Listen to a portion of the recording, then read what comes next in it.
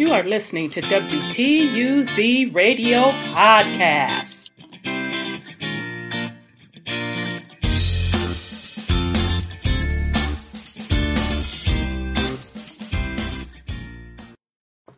Welcome to WTUZ Radio Podcast. I am your host, Rhonda.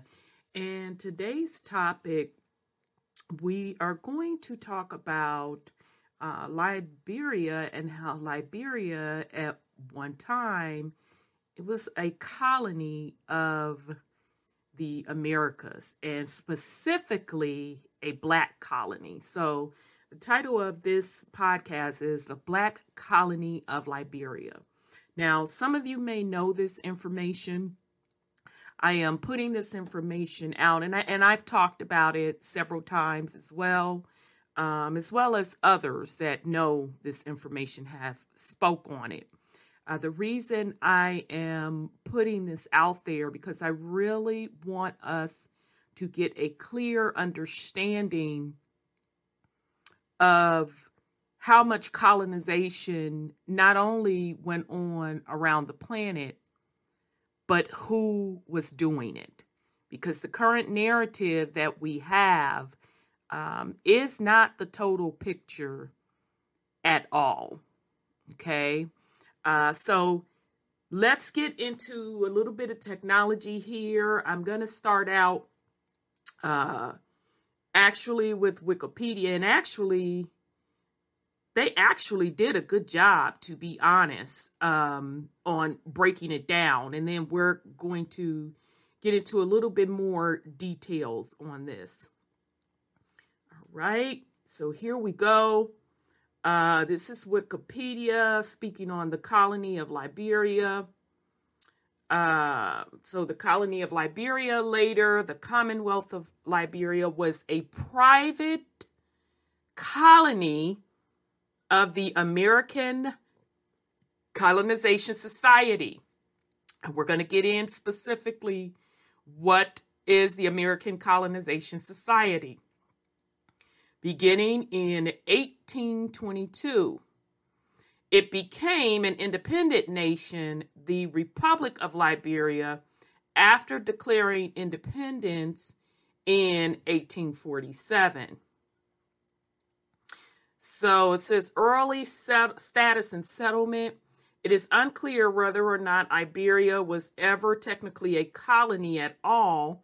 Unlike most other colonies in the 19th century, it had no charter and had no official allegiance or relationship with a sovereign nation. As one report explained, the colony belongs to and is under the immediate control and jurisdiction of the Board of Managers of the American Colonization Society. Even after it had declared independence in 1847 and established itself as a republic in 1848, few nations recognized its sovereignty. Indeed, the United States did not recognize Liberia's independence until 1862, after the southern states had succeeded and formed the Confederate States of America at the beginning of the Civil War. Okay, so we're going to get into this. I'm going to see if they're going to bring it up in here. I can't remember if they're going to bring it up in here. The American Colonization Society did not act alone in creating the colony. Much of which would become Liberia was a collection of independent settlements. Now, I want y'all to check this out. They are getting into a little bit. Much of what would become Liberia was a collection of independent settlements sponsored by state colonization societies. Check these names. Mississippi in Africa. Okay. Kentucky in Africa. Louisiana, Virginia, and several others. In the decades before Liberia's independence, these separate colonies systematically came together to to form and expand the colony of Liberia. And in 1839, they formed the Commonwealth of Liberia, defined by a stronger union and an increased declaration to home rule. Ciao.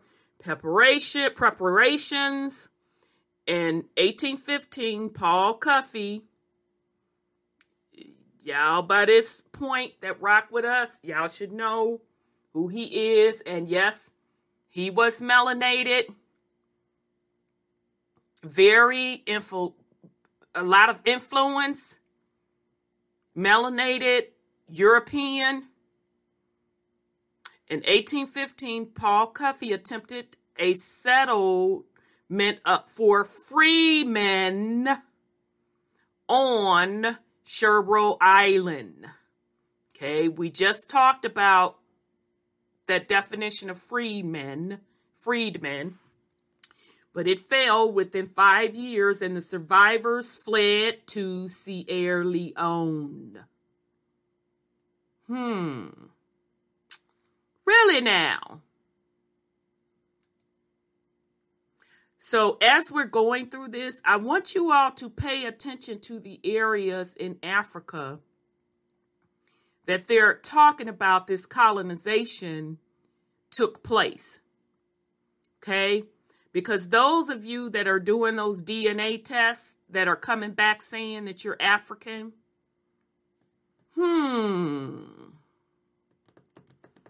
but we'll continue. In 1816, leaders like Henry Clay, Robert Finley, and Francis Scott Key formed the American Colonization Society with the purpose of relocating freedmen to the Pepper Coast. So I'm going to stop there because I want to jump over to the American Colonization Society. I want us to get into that a little deeper. Okay, is this the one I wanted to pull? Because I pulled several on it. And this is actually off the WhiteHouseHistory.org, the American Colonization Society. In the late 18th century, the original 13 colonies dissolved and formed the United States. Okay, so we should know by now who formed the original 13 colonies. That was King James Stewart, who is melanated. Right? In 1787, delegates to the Constitutional Convention gathered in Philadelphia to craft a new federal government for the nation. The new Constitution protected the institution of slavery to fulfill an immediate and important need for a labor force and preserve the hierarchy that kept white male landowners at the helm of the leadership of the young country. Okay, so that's not quite true. Okay, but we got to realize who we're dealing with, who's putting this stuff out. This is the White House. While the Constitution ensured that slavery was an integral part of the nation's economy, political leaders and enslavers worried about the growing free Black population in their respective states. Okay, so I also want us to make note, we talked about extension in quite some detail what this definition of slavery meant. Okay. It's not what they are teaching you. It's a combination of things. Okay? So you had some that were prisoners of war. You had some that were under indentured servant or servitude contracts, and they always swapped the terms indentured servitude with slavery. Okay? So indentured servitude fell under two categories. One, people were on indentured servitude contracts for labor. So meaning they came from Europe to come over to the Americas to work. with a contract of no more than 7 years. All right. So that was Black Europeans as well as white Europeans. You also had some of the indigenous folks that also worked under the indentured servant contracts, because as the indigenous people started getting land either confiscated or bargained away by bad deals by whoever was representing them or not representing them, they fell into the position where they had to work. Okay? So they also went under indentured servant contracts. Okay? With the colonizers. So with the folks that were running the plantations. Okay? Because the plantations were set up like businesses. Okay? And then, of course, you had your just straight prisoners of war. Okay? So the wars between the indigenous people / Indians and Britain. Okay? And then the last category, which was the least out of all that I have named, were African slaves. Okay? And the only official records that we find on the African slaves, it's like they said a total of 300-something thousand. So that's why we can say they were the least out of the group, because you're talking millions of people. Okay? All right, so I just wanted to remind folks of that, because we have to start looking at this stuff in the correct content, or context. While the Constitution ensured that slavery would be an integral part of the nation's economy, political leaders and enslavers. Oh, and the other thing I wanted to point out, okay, and I know this is a reminder to some of you that have watched the other podcasts, the slave owners were both melanated and white. Okay? So the total narrative of slavery, that the way they are teaching it, is totally false. Yes, you had melanated people / black people, white / Caucasian people, both being slave owners. And specifically, and also if you want to put in there mixed race, okay, owning slaves. Okay? And the category of melanated people owning slaves were a couple of categories. Number one, they were just they just had a lot of influence, they had a lot of power, they had a lot of money, because they came from Europe and they were connected to the black nobility, the black European nobility. Okay? So that's the first category. The second category are melanated people who were able to purchase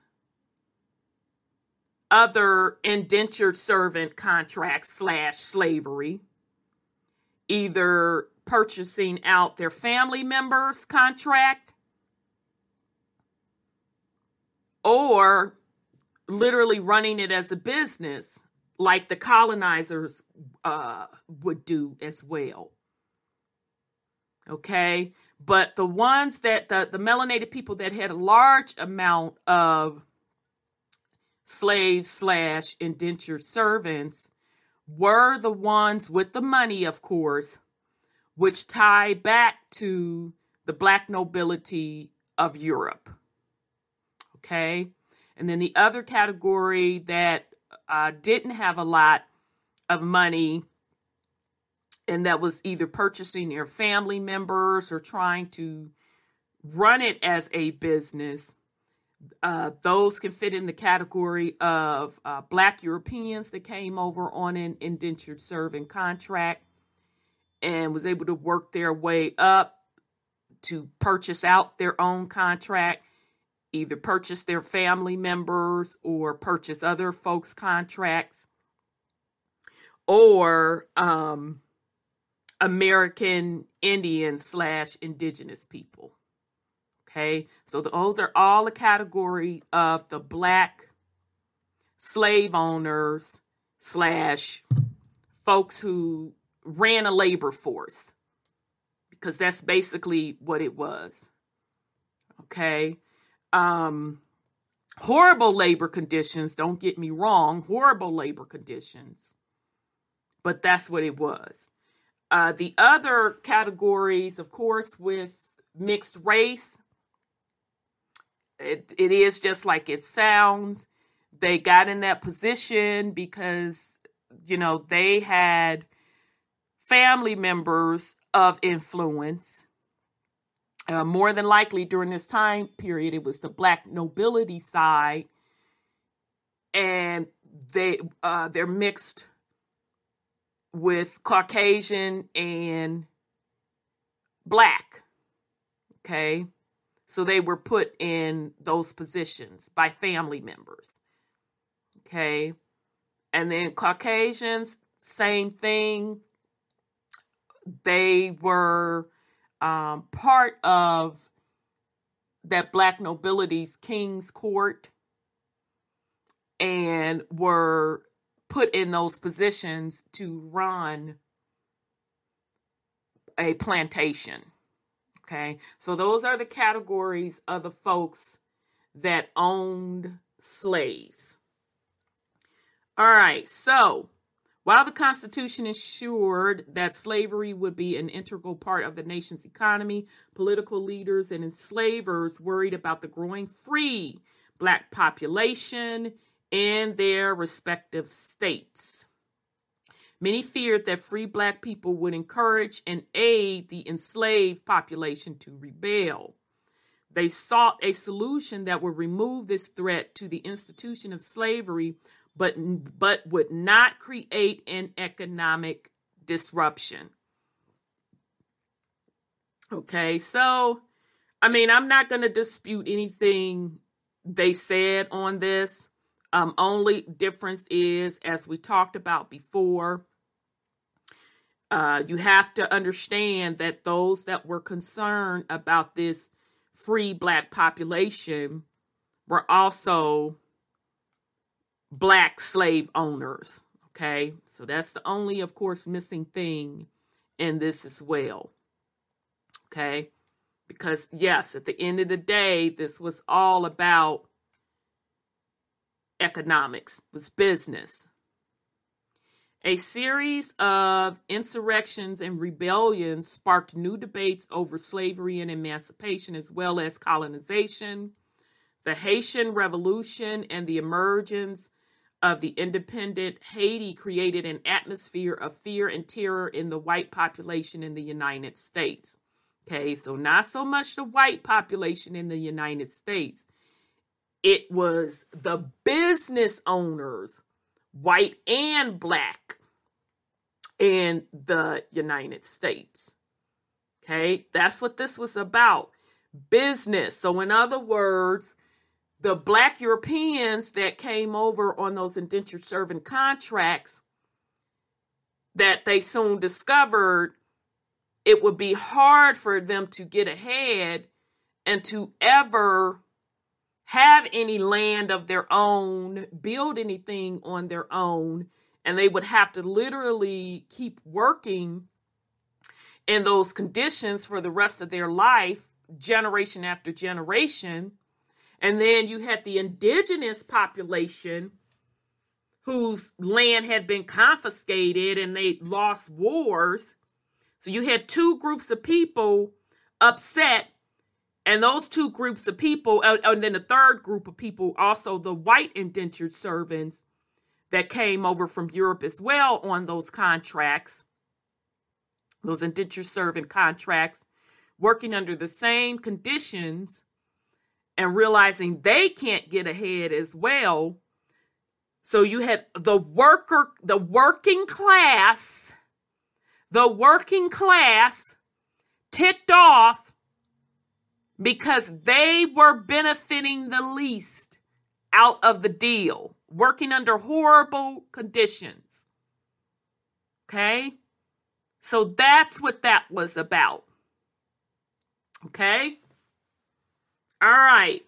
In August, and I did a drop on Haiti, and it extensively went into the Haitian Revolution, and it was the same deal in Haiti as well. You had the indigenous Haitians and the Black Europeans teaming up against the British Crown.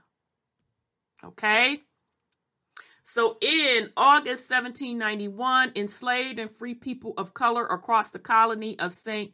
Domingo fomented a revolt and seized control of the colony from the colonial power of France, declaring independence on January 1st, 1804. The new Republic of Haiti became the world's first Black republic and the first independent nation in the Caribbean. The Haitian Revolution is also the only successful attempt where enslaved people liberated themselves from a colonial power in the Western Hemisphere. Okay, so I agree with them on that. And it would make sense that they saw how when the indigenous people of the land and the Black Europeans that came over on them indentured servant contracts teamed up together and overthrew that the European power. Okay, so the United States, it wasn't even the United States yet, didn't want that to happen. So many enslavers and supporter of slavery in the United States heard how free people of color participated and fought alongside the enslaved in the Haitian Revolution. Okay. All right. So notice they're talking about some free people of color. Code for Black Europeans, basically. These reports reinforce their shared belief that the free people were an active threat to the institution of slavery and needed to be separated from the rest of the country's population. So I'm going to read that again. These reports reinforce their shared belief that free Black people were an active threat to the institution of slavery and needed to be separated from the rest of the country's population. In 1800s, officials in Richmond uncovered plans for an insurrection led by an enslaved person, Gabriel, suggesting that the Haitian Revolution encouraged other enslaved people to rise up against their enslavers. Both the Haitian Revolution and Gabriel's rebellion prompted white leaders to take precaution to prevent a race war from breaking out in the state. Okay, so again, we got to remember they're putting white leader in here, but remember, melanated folks own indentured servants / slave contracts as well. Virginia passed laws creating tighter restrictions on or outright prohibiting emancipation, while legislation in Maryland, Delaware, Kentucky, and Missouri policed and restricted the movement of enslaved and free Black people. State legislation and other leaders in white communities debated on how to manage and remove the free Black population, as they feared this group would inspire enslaved people to revolt and assist their attempts to escape. All right.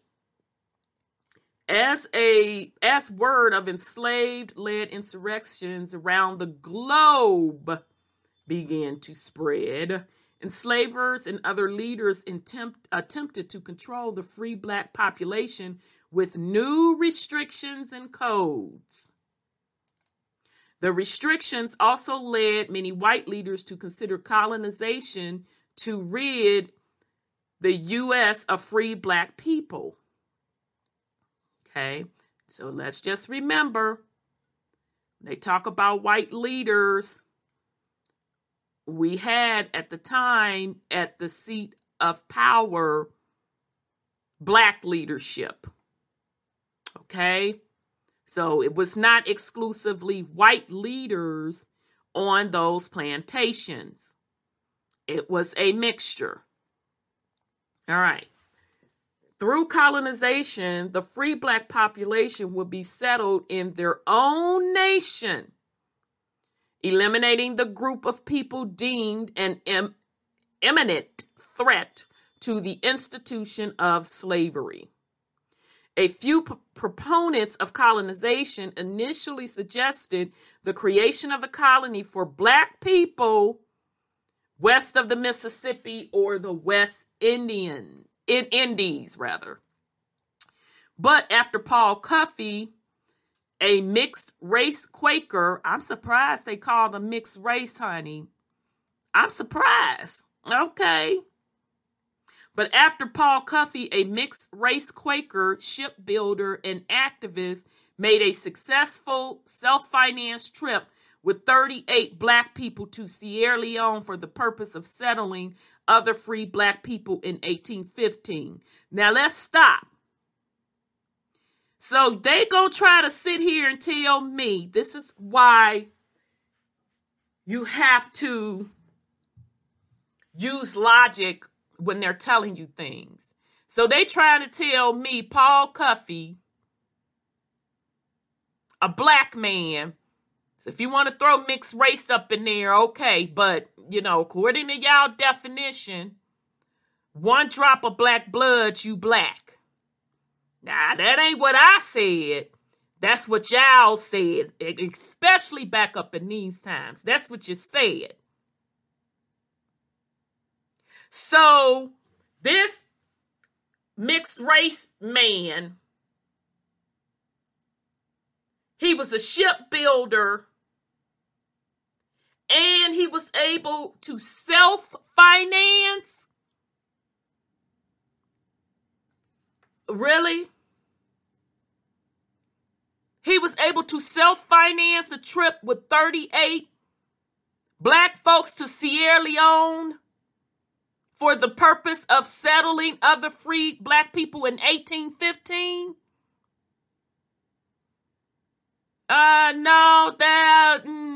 No, blood, no.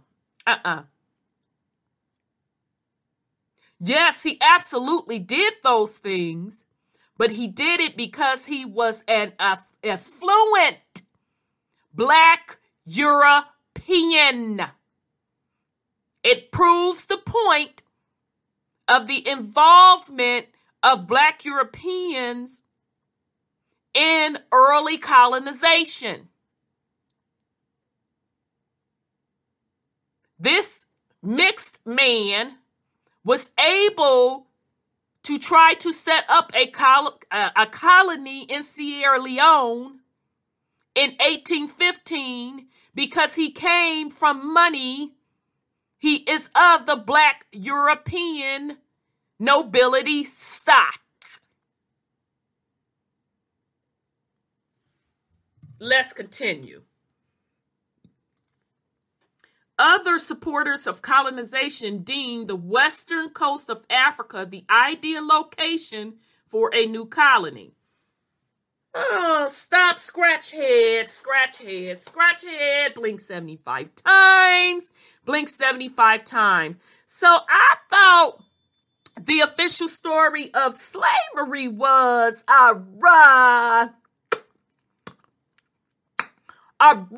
that they took millions and millions of them black Africans from West Africa over to the Americas to be slaves, to be the labor, to work. And so now you have a black man that self-financed this trip now. Let's not forget that. He self-financed this trip to bring free black folk back to Africa to create a colony. Okay. If that sounds logical to y'all, okay then. But of course, that is not how the story happened. The perceived success of Cuffy's voyage, along with the desire to remove free black people from the United States altogether, served as an inspiration for the American Colonization Society. Now, I do want to point this out as well, that some people say, and, I'm kind of leaning towards what I'm going to give it the benefit of the doubt, this particular logic, because some people say that know this information, that they were also trying to set up this colony in West Africa. Of course, it was expansion of their British Empire, as they always do, because remember, it's always about them coins for them. Okay, so that was the number one main reason. The number two reason, some people say, is that they had promised some of them other black Europeans, they had promised them positions of power. Okay? They promised them where they could run their own colony. Which that makes sense to me. Okay? Especially the amount of warring that was going on. A lot of deal cutting was being done. So when I heard, and I forget who I heard that from, but I'm tending to agree with them that was another underlying thing as well. That what a perfect way to expand the British Empire with another colony, and then also get some of the other people, some of the other freedmen to run this African colony. Okay? All right, so that's just something to think about. I had another point and I lost it. Dang, and it was a good point. Dang on it, maybe it'll come back to me. All right, so originally known as the American Society for Colonizing for the Free People of Color of the United States. Child, that's a lot.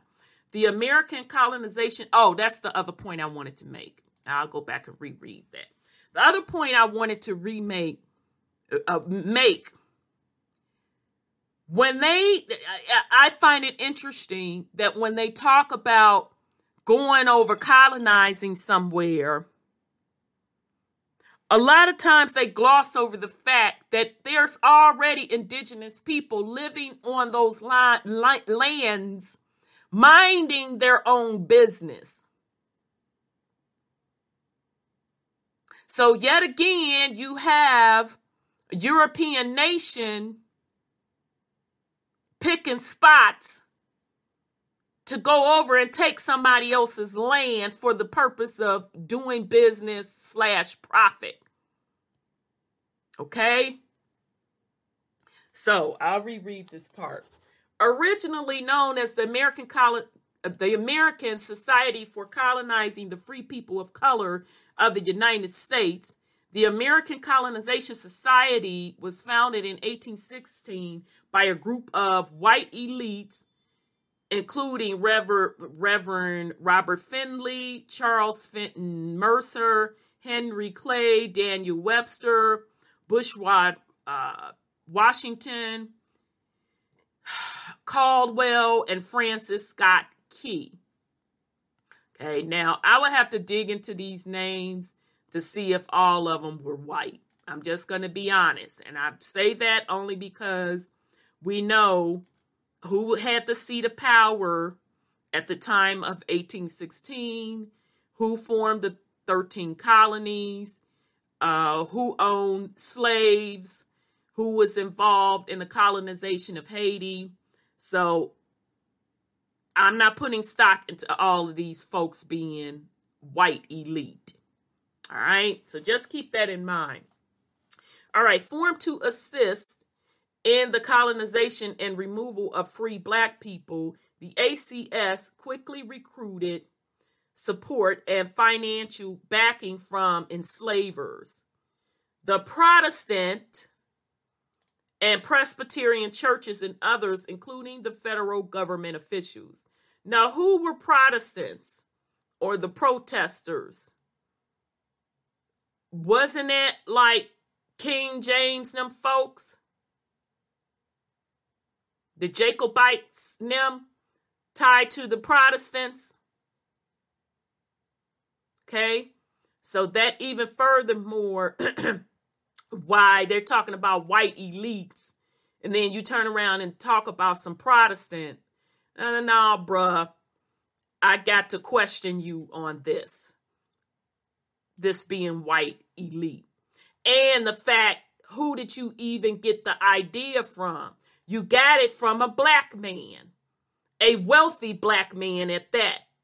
Okay, so this white elite stuff, it doesn't pass the smell test with me at all. These were black, wealthy Europeans tied to the crown of Europe that came up with this idea. While the ACS had been founded with primarily pro-slavery motivations, the origins of the organization also suggest a commitment, albeit loose, to abolitionist beliefs. Do that make sense to y'all? That's a contradiction within itself. It makes no sense. But okay, whatever the case, because you're going over to somebody else's land at the end of the day, taking their stuff. But you're an abolitionist. Okay. All right, whatever. As a result, the members of the ACS were an unusual mix of abolitionists and enslavers, two groups that typically opposed each other. While they had very different primary goals, they agreed that free black people would never be accepted as equals in the United States. Abolitionists leaning members believed it was an opportunity for African Americans to escape racism, start their lives anew, and form their own nation where they could enjoy liberation and citizenship. Okay, in another colony, though. Let's be clear, in another colony, though. Because again, you're going over to someone else's home. There was already people in Africa to set up shop.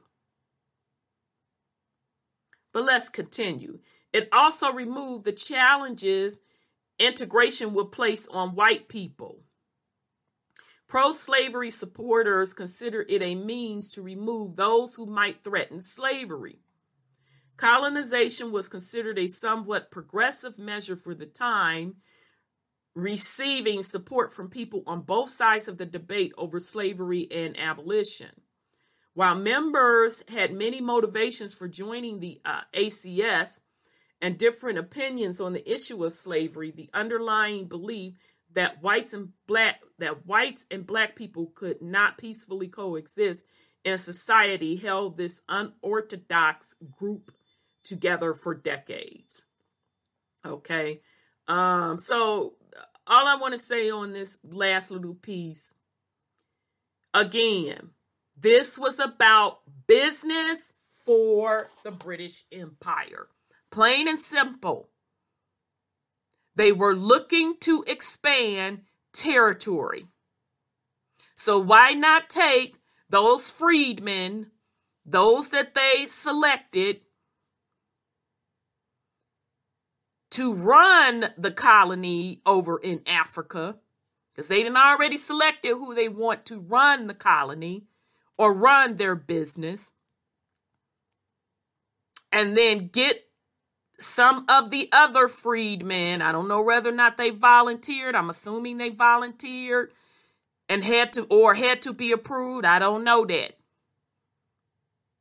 To go over there as well to set up the colony and get it up and running. Because that's exactly what they did in Haiti. They brought some of the people from one of the 13 colonies. I want to say it was Virginia. They brought them over to Haiti to help set up the colony. Okay? They had to clear the trees and all of that jazz and get the land prepared for the crops. Okay? Same with Barbados. Okay? This time, they're just admitting that black people were involved in the process. The black people were going to be the ones running this colony. But it's the same script. Make no mistake about it. Okay. So this whole black and white thing had nothing to do with anything. Okay, so there you have the stamp of the Colonization Society. And actually, this is a certificate that James Madison is a member for life of the American Colonization Society. Okay, yep, that's a membership certificate. All right, so as the ACS grew, the organization sought to create and settle a colony in West Africa to fulfill its mission. Now, remember that same West Africa that supposedly and allegedly they were taking them millions of slaves from, the millions of black slaves from, to the Americas. Yeah, remember that West Africa. Okay, that they supposedly went on the coast and stole the slaves, or they purchased the slaves. And now you mean to tell me they let y'all come back on the coast with your own people to colonize? Oh, okay then. I mean, I don't understand where they do that at. So just inconsistencies with their story all over the board. Okay? In early 1820, the first group of immigrants, numbering around 68 people, set sail for West Africa. Now, I want y'all to peep game. I want you to pay very, very, very, very, very close attention, because this puts holes in their millions of people coming from Africa being enslaved. In early 1820, the first group of immigrants, numbering around 68 people, set sail for West Africa. Because many of the immigrants fell ill with African fever and the rainy season impacted travel to the coast, this trip was not as successful as supporters hoped. Excuse me? In my Scooby-Doo voice. Excuse me? Now, according to y'all narrative, you've been importing African slaves since the 1600s. You said millions. Now it's 1820 blood. You ain't mastered how to transport a trip yet. And this was only 68 people. You ain't mastered it yet, but yet and still you claim and supposedly and allegedly you brought over millions of slaves from the West Coast Africa from the 1600s up. And you couldn't even transport 68 people. But you've been going back and forth to Africa, to the African coast since the 1600s. No, I think I got you. I think I done just tore into your narrative about the millions of African slaves. And it's the exact reason we can't find the records for the millions of slaves and them ship manifests. But we finna continue to avoid a repeat of these issues. The ACS and its agents decided to send future groups during a different time of the year. Again, y'all supposedly and allegedly been doing this for hundreds of years. Should you have known that was the rainy season? In 1821, the next group of immigrants and the ACS agents traveled to West Africa, stopping in Sierra Leone to search for a suitable colony to purchase and settle. Oh, okay, so now you purchasing it and settling. Oh, okay then. In December, the ACS purchased land along the West African coast for settlement and created the colony of Montestrado, later known as Liberia. The capital in the colony was later named Monrovia in honor of President James Monroe, an ardent supporter of the ACS. Okay.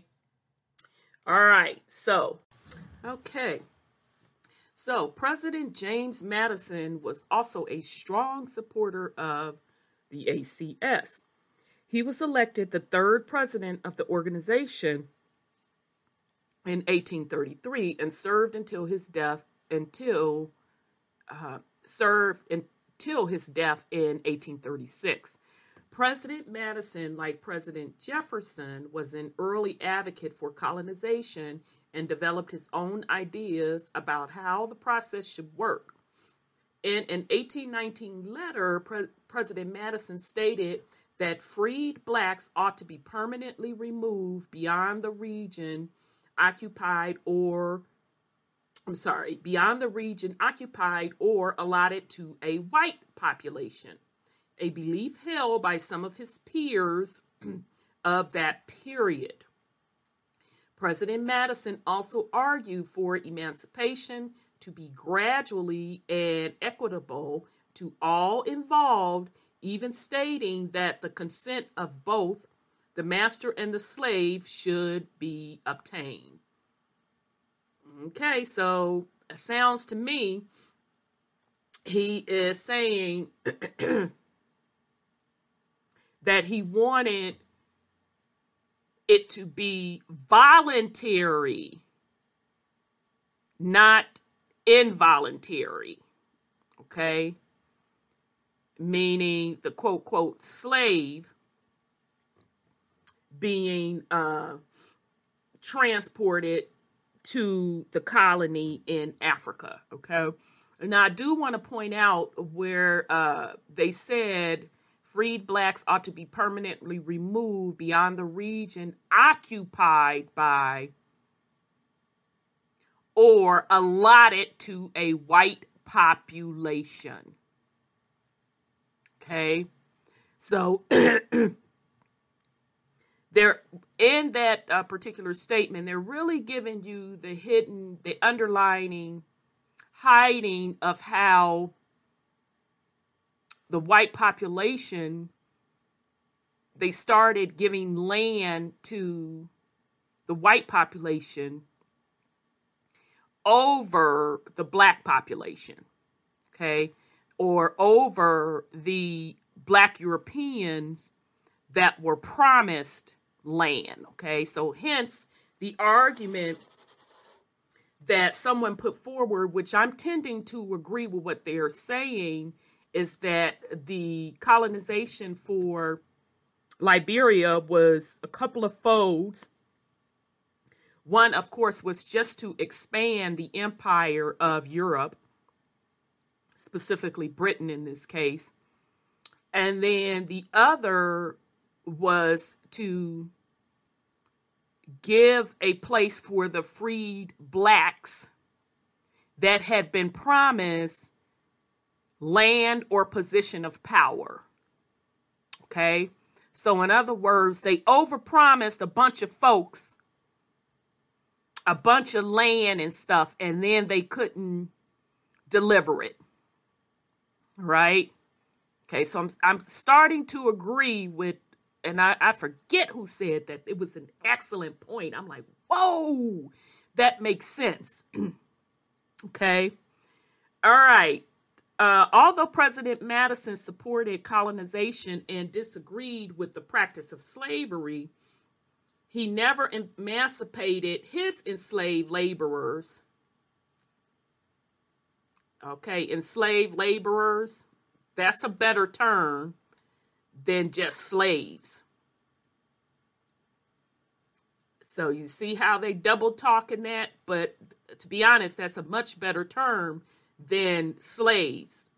So he didn't agree with slavery, but he never emancipated his enslaved laborers, aka his indentured servants. He didn't let them out of their contracts during his lifetime or after his death, nor did he offer them the opportunity to immigrate to Liberia. Now that's interesting. He didn't let them out of their indentured servant contracts. Oh, and the other thing with those indentured servant contracts, they were not supposed to last more than 7 years. And you had some of the owners of those contracts, meaning, i.e., slave owners, that were locking folks into indentured servitude for life.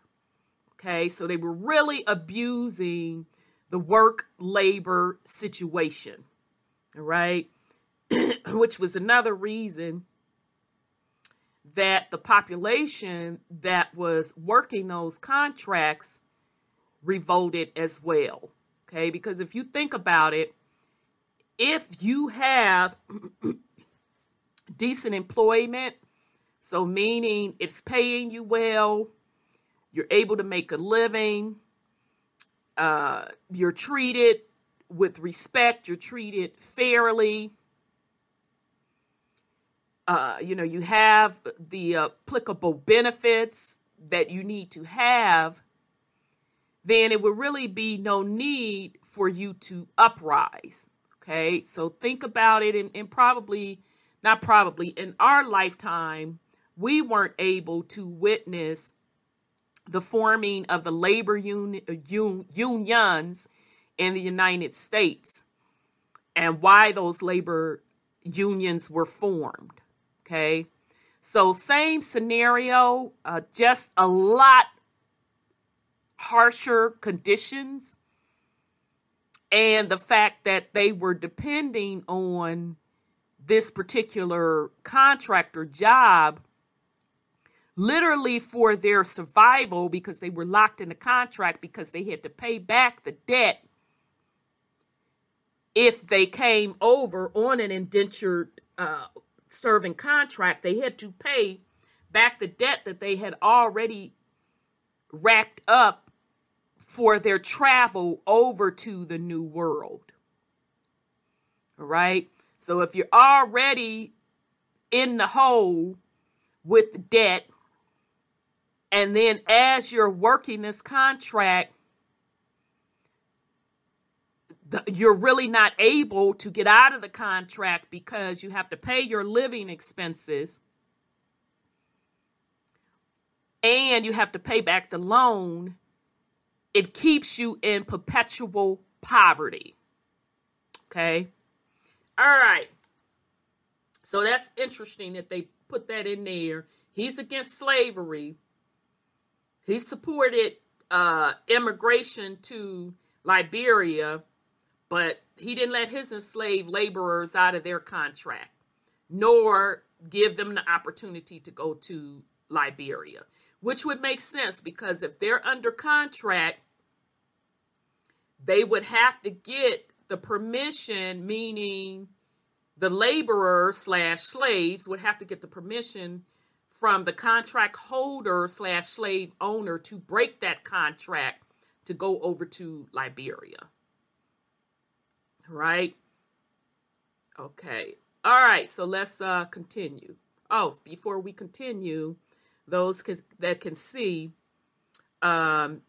here is a map of Liberia. Let me see if I can blow this up, give you all a better view of it. I can't read the words on it. Okay, it's showing you the coastline. Sorry, I can't read the different cities or towns that they established in those areas. But based on Wikipedia, we know some of them were called, I'm just going to jump back over here real quick, Mississippi in Africa, Kentucky in Africa, Louisiana, Virginia, and several others. Okay. All right. Okay. While President Madison was not an outspoken supporter of the ACS until after his presidency, he provided significant financial support.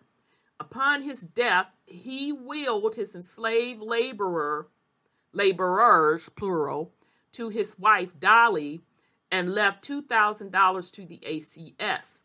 The money for the ACS was to come from the selling of his papers, also left to Dolly Madison, which the federal government ended up publishing after debating the government's affiliation with the ACS.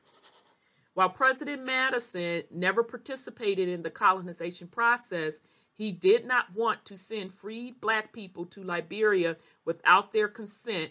He bequeathed considerable financial support to the ACS so the organization could continue its work. Like his immediate predecessors, President James Monroe was a supporter of the colonization and the ACS. During his tenure as governor, Monroe played an active role in the movement to punish formerly enslaved Black people who supported or actively participated in enslaved-led uprising by transporting them outside of Virginia. He later pushed colonization as a solution to deal with the free Black community that terrified the white land-owning and enslaving populations. Okay, so I'm not even going to dispute that. I think it was a combination of things for sure. Number one, the folks that were going to be running the colony, they were definitely either direct descendants of the Black European nobility, or they were in their court, their boys and them. They had position of power. The other Blacks that were going to work the lands, I do believe that it was a combination of the freedmen, and also they were encouraging the quote troublemakers to go head on and go over there as well. Okay. All right. Okay. Because at this time they were starting to give white folks land. Okay. Not all across the board, but they were starting to give white folks land. Okay. Hence is why the Buffalo Soldiers were formed out of the Civil War to protect those landowners and the assets of the United States government, and protecting the landowners out west, those settlers, okay, quote, quote, settlers, who were allotted indigenous peoples' land. Okay, so yes, I'm agreeing with this part. But note, it was a combination of things. It was not just one thing like they tell you. All right, so while not explicitly active with the main chapter of the organization during his presidency, President Monroe did use his influence and power in the White House to help the ACS obtain the necessary authority to carry out its early voyages. President Monroe was primarily motivated by his desire to preserve the Union by removing any threats to its future, which benefited the ACS. During his presidency, President Monroe became close friends with ACS co-founder Charles Fenton Mercer, a former member of the Virginia General Assembly. Upon Mercer's transition to Congress, the two worked together to push for colonization on a national level by passing legislation that aided ACS's efforts. In early 1819, Mercer introduced a bill that would amend the 1807 law banning American participation in the African slave trade. The new provision called for the United States Navy to patrol the African coast and intercept any slave ships, and required the president to return the Africans on the ship. Okay, so again, if they had to go through all of this of banning the African slave trade, and they were intercepting ships, why when old boy in,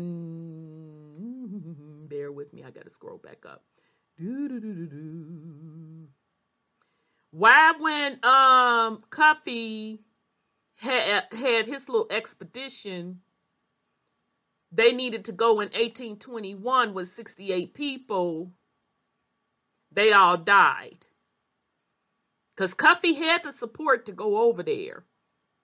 So I'm sure he had a couple of folks on there that were skilled in navigation.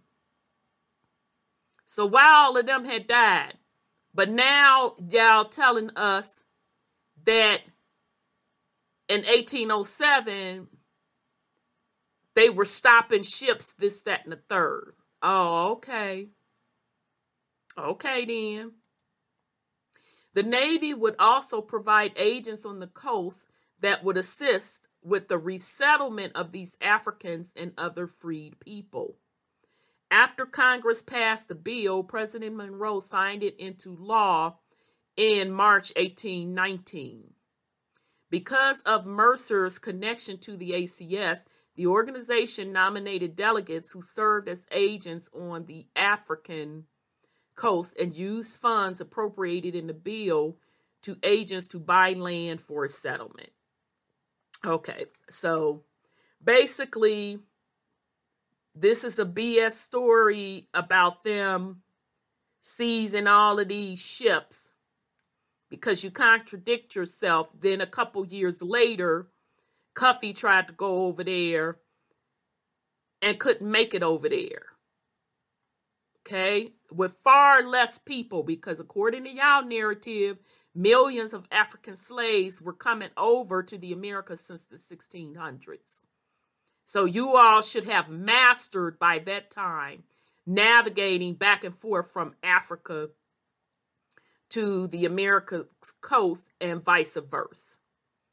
All right? So they had to put this up in here to fit the narrative of the millions of Africans coming over from West Africa, instead of dealing with the fact that you had millions of melanated / black people already in the Americas with the combination of melanated / black Europeans also here. Okay. So you had all of these folks over in the Americas, and now you want to do a colony out in Africa, and you just want to transport some of those freed blacks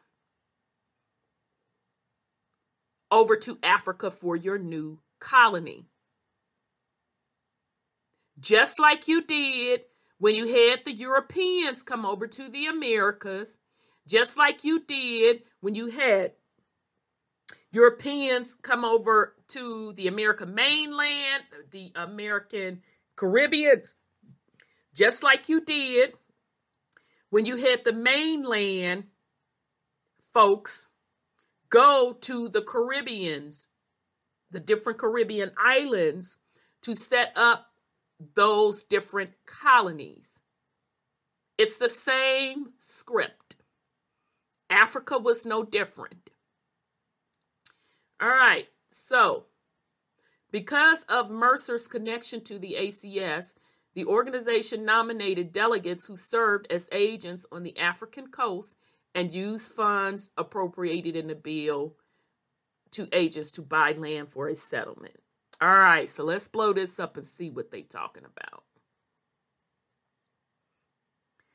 Okay, information about going to Liberia, things which every immigrant to Liberia ought to know.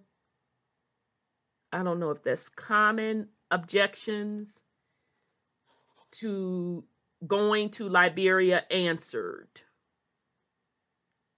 To certain cavilling against colonization. Let's see if they give us more on this. So that was in 18. Let's see if it'll show me more. It says show me more.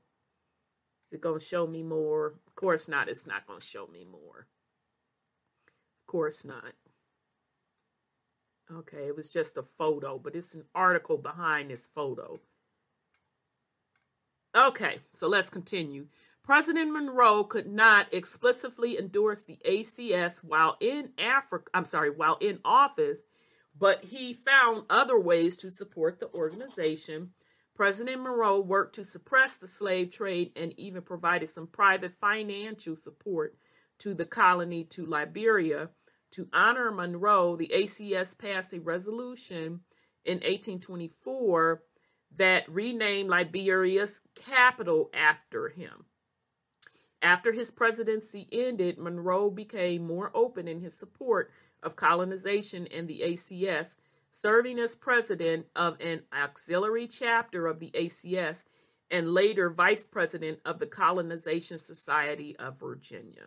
Okay, so I'm just assuming Monroe couldn't publicly come out and support ACS because, like any politician, now this is just me guessing, I don't know this for sure. He probably got in office with his quote, quote, supporters being against it. Okay, I'm just guessing that. Like his predecessors, President Monroe never participated in colonization by emancipating his enslaved labor and sending them to Liberia, despite his beliefs that slavery was unjust and a detriment to the U.S. Yeah, so I'm willing to bet that publicly he was rocking with the population that was like, what do you mean be against slavery / these indentured servant contracts? No. So that's what I'm guessing. Even though he is known as a champion for emancipation and freedom for Black people, President Abraham Lincoln also endorsed colonization earlier in his life and even during his presidency. Y'all peep that? He believed that Black and white people could not coexist after emancipation and supported sending free Black people to Liberia or Central America. On August 14, 1862, President Lincoln invited a group of prominent Black leaders to the White House to discuss colonization.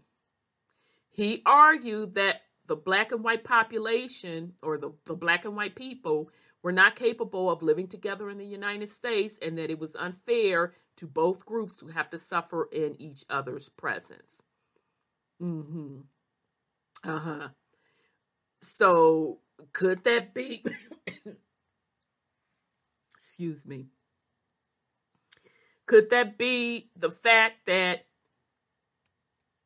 you're now starting to see white people in power, and white people, now not all white people, were allotted large chunks of land in the Americas, and land that was either formerly owned by even some of the Black Europeans. And of course, the most important thing was really indigenous people's land. Okay? So what better way than to set up another colony in Africa? Number one, let's not forget, it's always about business. It's always about business. So in their eyes, it would have been a win-win. Expanding the British Empire, being ran by the quote, quote, newly formed American Empire. And then you can also give those Black Europeans, those freed men, some land and a business since they were displaced. Okay? So I am starting to agree with that theory more and more, that was the second part about Liberia being a colony.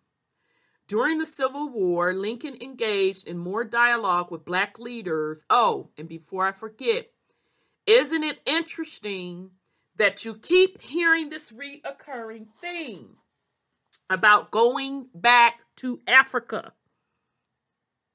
As we sit here today, isn't that the current thing that is going on with some in the ADOS community and some in Africa,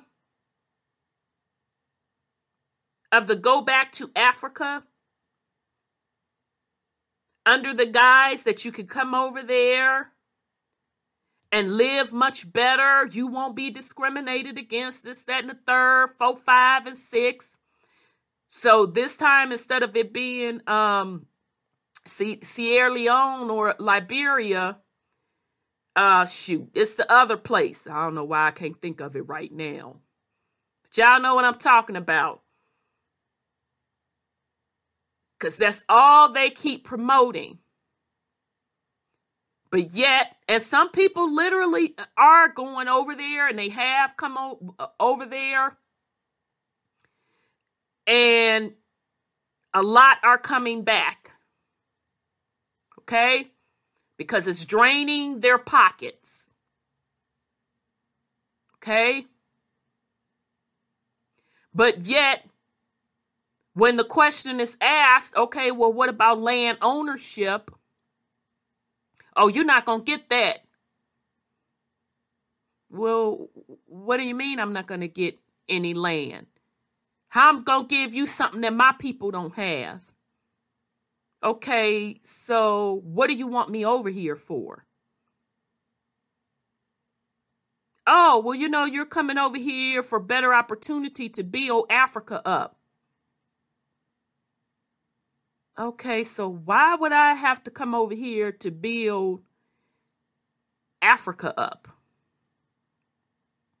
Because that's exactly what they want Black Americans to do. They want you to come over there to build Africa up with no benefits for you. Specifically, they want you to build Africa up with your pocketbook, with your money and resources. Because they ain't finna give you nothing. Now, they gonna give you citizenship, dual citizenship. You can keep your U.S. citizenship and give you their citizenship. But you ain't finna give nothing. You're not finna get nothing. But what you're finna give are your resources that you have worked to get in the Americas. You bout to get them pockets fleeced. That's what you finna do. So I'm just still trying to understand, how are you benefiting by going to Africa when you can't even own land? And they ain't even pretending. They telling you, don't, nah, what are you talking about, own something? You better go and sit down somewhere. We're not finna give you anything that our people don't have. Our people are first. Wait a minute, but I thought you said I'm your people. I thought you said that I, was stolen from y'all so many doggone years ago. Ghana. Ghana is the name. This effort of going back to Ghana. Well, I don't care nothing about that. I don't care what we said. What I'm telling you is we're not going to give you anything that our people already don't have. So the question becomes, well, if your people ain't got nothing, and this is ran by black folk, and it's been being run by black folk, I'm coming over here because of what now? How is it benefiting me? It's not. You're going over there to get your pockets fleeced. Hence, why some people are running back over to the U.S. in droves. Because they went over there with the idea that it was brothers and sisters working together, woo-woo, this, that, and the third, only to get over there and discover the infrastructure is not there. And they're paying hand over fist money being drained out of them just to live in less conditions than what they left. And not to mention that the population does not look at you as a brother and sister, does not look at you as an indigenous African.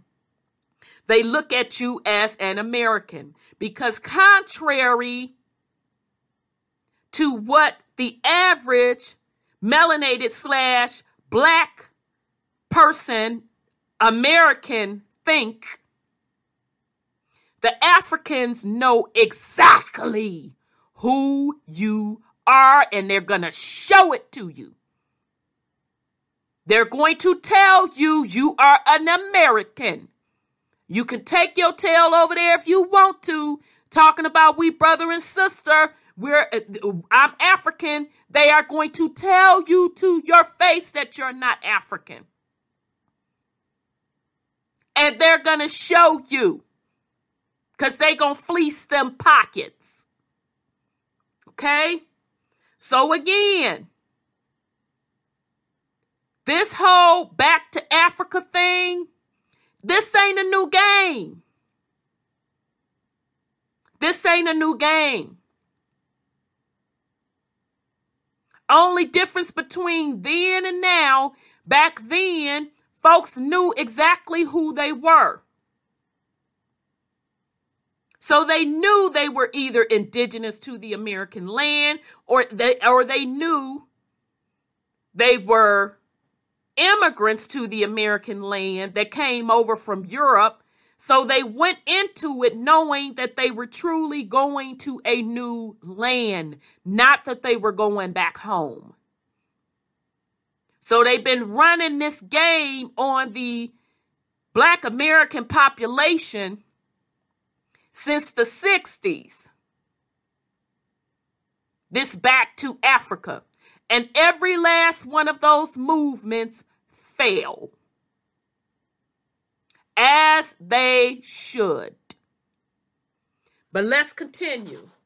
During the Civil War, Lincoln engaged in more dialogue with Black leaders, and his views on emancipation and colonization evolved to those he expressed later in his presidency.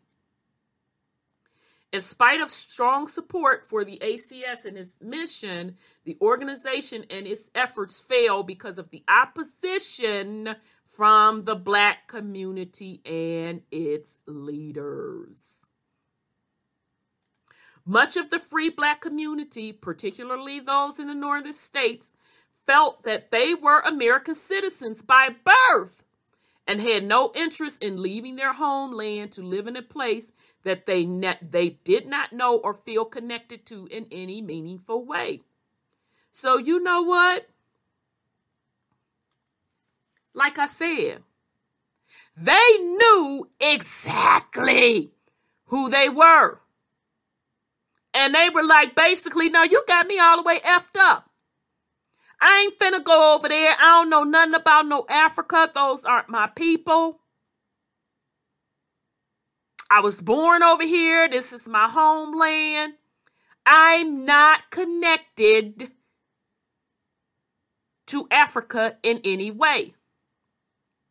No, they weren't being racist. No, they weren't saying I'm better because I'm an American and that's Africa. They weren't denying their heritage because it wasn't their heritage. They knew exactly who they are. That's why they couldn't run that Go to Africa game on them. So I find it very, very, it's sad at this point. And then in other cases, it's hilarious when people try to shame other folks who say, look, get out of my face with that go back to Africa stuff. I'm not from Africa. And because others don't know who they are, try to shame Black Americans on this concept. That's the part I find comical. Okay? Again, this is why it is important for you to know your heritage via your genealogy. Now, whether or not somebody choose to go to Africa and live, I don't care. That's your business. Do you? But what I do care and get concerned and quite frankly get pissed off is for Black Americans to go over to Africa thinking that it is their heritage because they don't know who they are. That pisses me all the way off because they're making a decision with not having all of the information. So it's not fair to them, and it's certainly not fair to the African population. Okay, but let's continue. As a result, few free Black people willingly traveled to the colony of Liberia, and over time, the number of immigrants decreased from 11,420 in 1830 to 7,836 by the 1850s. Okay. All right. The immigrants also dealt with severe challenges upon their arrival in Liberia, and the poor living conditions in the colony deterred other free Black people from settling in the colony. The settlers suffered from a high mortality rate and face hostility from the indigenous people who tried to defend their homeland from colonizers. Don't that sound familiar?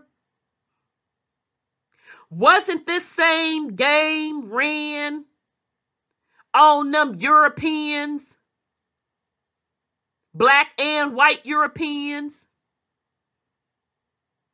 when coming over to the New World? Wasn't that same game ran on them, that this is the land of the opportunity, the land of milk and honey, this, that, and the third? But yet, you had indigenous people already living on the land. Like, who you? Who you be? You not from here, I know it. Don't nobody over here know you. Who you be? Oh no, you're not coming over here trying to tell us how to run nothing. This is our homeland. Our people been here for thousands of years. What are you talking about? No, you can't come up here setting up shop, telling us we got to pay for this, pay for that, be taxed on this, be taxed on that. How is this this party, this land, your land? That's been in such and such so-so's family for thousands of years. So you mean to tell me they didn't run that game yet again, or call themselves running that game yet again in Africa?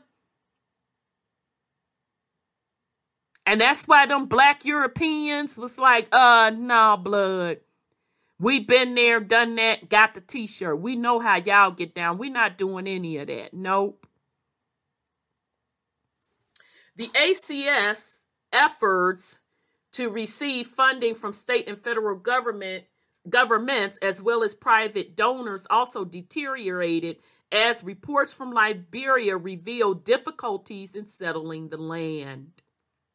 These reports also undermined interest from the free black community and created additional funding problems for the colony.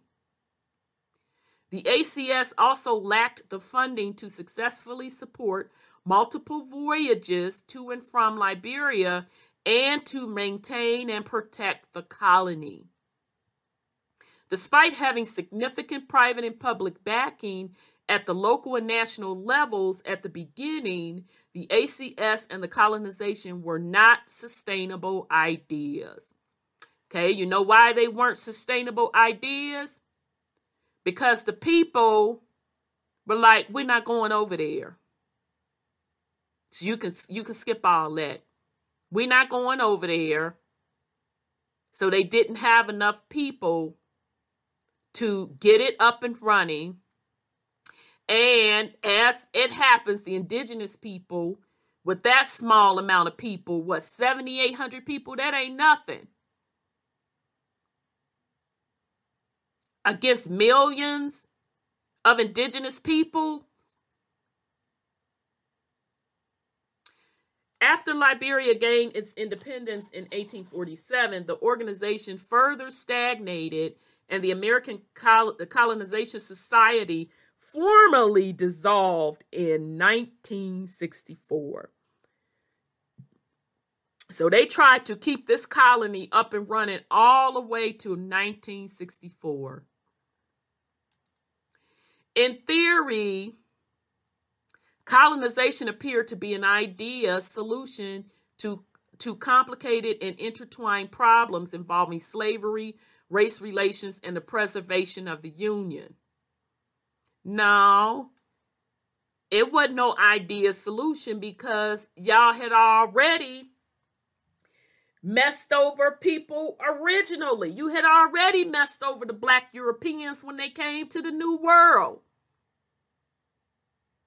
You had already messed them over. So they were smart enough not to fall for it again. Like, no, that's the same line you ran on us when we were coming up out of Europe, looking for a better thing. And we had to fight tooth and nail to get the scraps that we have now. So you really think I'm going to trust you again to start all over in yet another land? Nah, bruh, I'm good. Many members of the American Colonization Society viewed their efforts as benevolent. No, they didn't. They knew it wasn't no benevolent. They knew it was about business. But they gave very little consideration to the opinions of free African Americans or how these measures would impact individuals, families, and communities of color. So again, like I said, they knew it wasn't never benevolent. They're full of crap. They wanted to set up another colony, expand their empire, make some change, and solve the problem of promises that they had made to other folks being able to run a colony and profit. So this was their solution to that. Okay? Because it ain't ever about the impact of any individual's families and communities of colors. And white folks at that. It's always about what amount of profit can we make for the corporation, which is going to be ran back up to the kings now. Run him his ends, and for them to line their pockets. That's always what it's about. Colonization became a convenient alternative to emancipation, justifying the removal of a group of people deemed inferior while avoiding a direct confrontation with the institution of slavery and the larger scale manumission of enslaved people. Okay. All right, so again, they can go on with that last part. This was about business. Bottom line. Instead, colonization exacerbated existing racial tensions, which led to the ACS demise. Many enslaved and those who benefited from the labor of enslaved people did not want to give up their labor force, and advocates for colonization struggled to convince them to participate in the ACS efforts. Okay, so number one, you had freed black or those freedmen men saying, nah, bruh, I'm good. You want me to do what?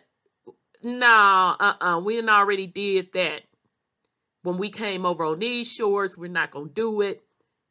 Okay, well, let's go to these plantations and talk to these quote, quote, slave owners or business owners and try to see if we can get some of their people out of their contracts to go over to Liberia. And those business owners / enslavers was like, nah, we good also. Because if you do that, then where are we going to get our labor force from? Nah, we good. Enslavers were not interested in emancipation, and a few were willing to free the enslaved and provide their transportation to Africa. Well, if they wasn't even going to pay, buy them out of their contracts, I know they was like, if you don't get out of my face. Those who initially supported the efforts of colonization in the free black communities, like businessman James Forten, eventually turned against the ACS and supported the efforts of abolitionists like William Lloyd Garrison, who fought against colonization. Garrison and others eventually realized that their collaboration with enslavers was only fortifying the institution of slavery. As a result, the ACS imparted a legacy that the two races could never live peacefully side by side.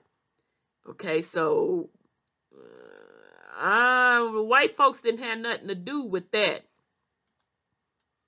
Now, the ACS just proved that you done messed over a population so much all across the board that nobody trusted you anymore. But you don't want to talk about that part, because that's why you failed. You didn't fail because of relationship between the races. You failed because them freedmen and even the people that were still under indentured servitude contracts wasn't rolling with you based on the conditions of the colonies out of the Americas. Supporters, both abolitionists and enslavers, agreed that blackness was inferior and required removal in order to form a more perfect union. Okay, then. So you say. Okay. So this is, again, from the WhiteHouseHistory.org, the American Colonization Society. Okay, so the last piece I want to go over, I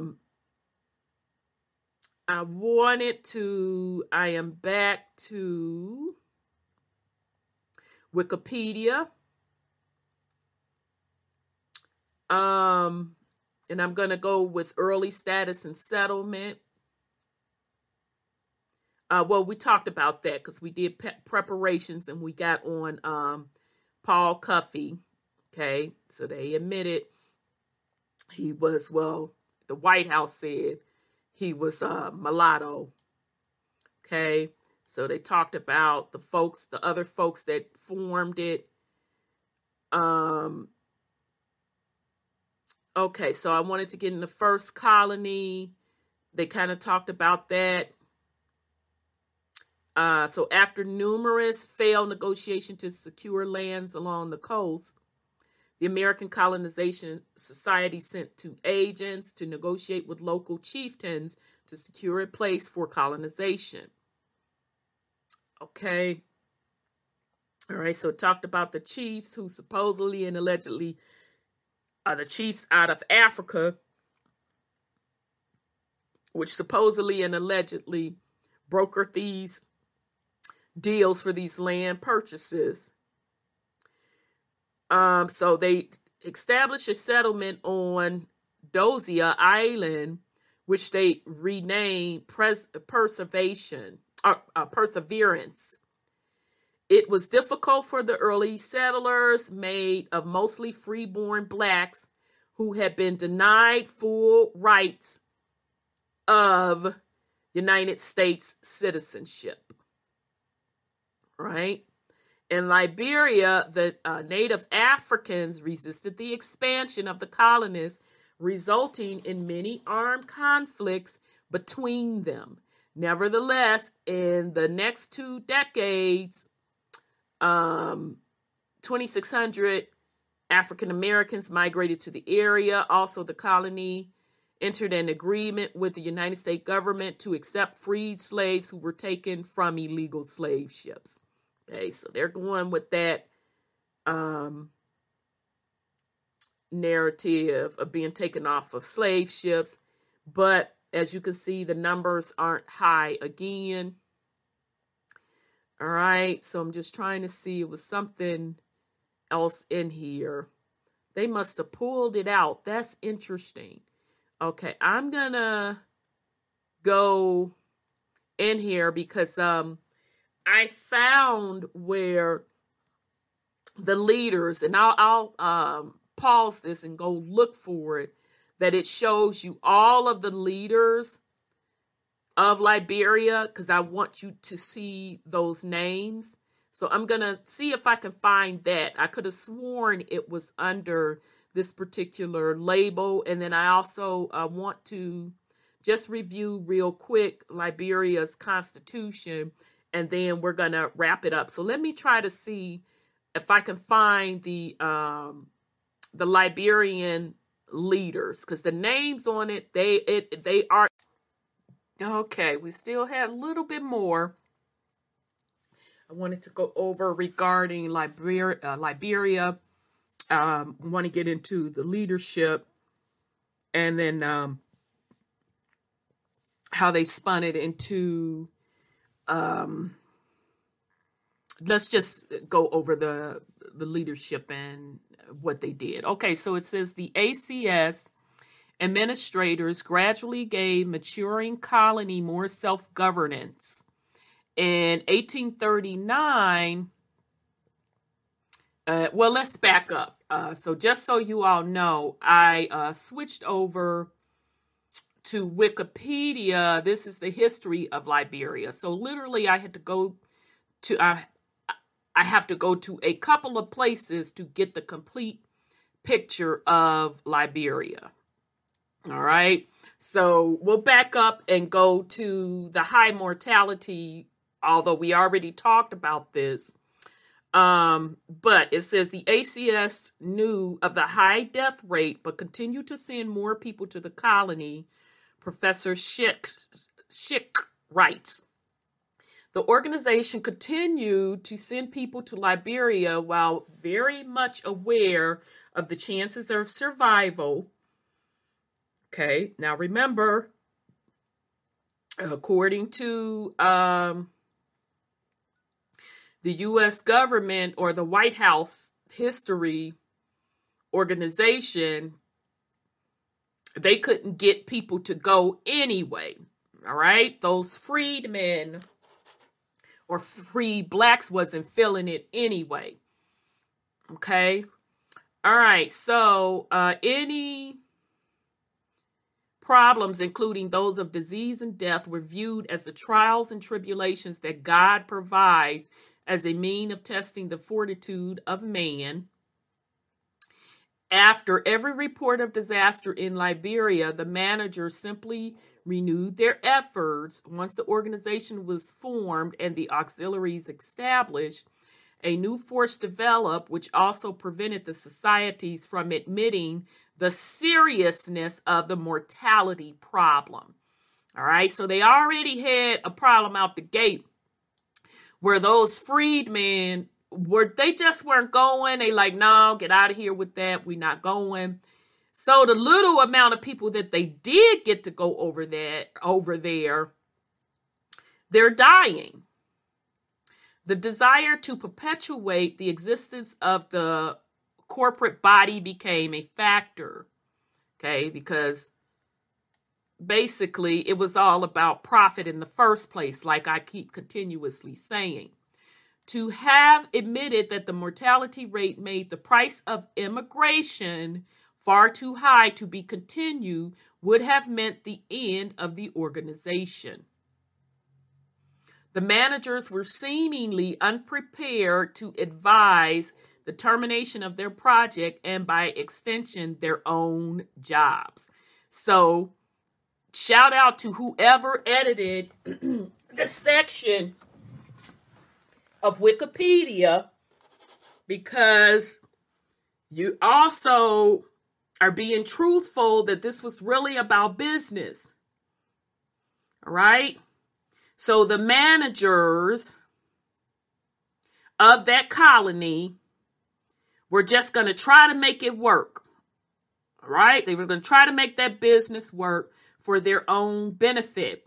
So this was, again, not about finding a place for these freedmen or these freed blacks from an abolitionist view. This was all about business. All right, so it goes handing over command to Americo-Liberians. The ACS, so remember that's the American Colonization Society administrators, and notice the word administrators, gradually gave the maturing colony more self-governance. So when I say administrators, let me not gloss over that for those that don't know the meaning behind that. Although it's a deeper meaning behind that, but for the sake of time, the meaning of administrators are the people put in charge of this business on behalf of the crowned. Or crowned. Crown. So in this case, the British Crown, right? So administrators could be the trustee of an estate, or board members. But their main function is really to make sure that that particular business venture is ran properly, as stated, as it was set up to run. Okay? So, and that's all business. I'm assuming across the planet, but I know for a fact business is done over here in the Americas. Okay? So remember when another podcast we went over the black business of colonization, the 13 black colonies. We talked about King James setting up the 13 colonies in the Americas, and we went through how he had administrators, he assigned administrators to run that business. Okay? All right, so the ACS administrators gradually gave the maturing colonies more self-governance. In 1839, it was reorganized into the Commonwealth of Liberia. Okay, and I'm just going to hit up one of the constitutions of Liberia in a second. In 1841, the Commonwealth's first non-white governor, Joseph Jenkins Roberts, was appointed by ACS's governing board. In early 1847, the ACS directed Liberian leadership to declare independence. Okay?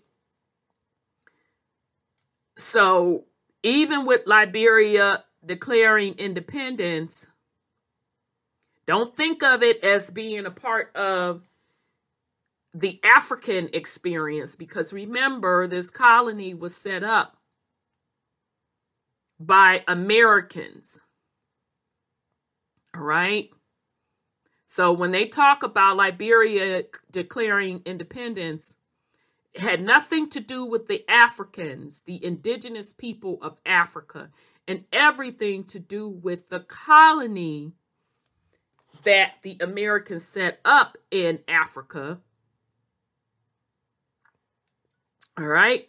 So on July 26, 1847, 11 signatories to the Liberian Declaration of Independence established the Free and Independent Republic of Liberia.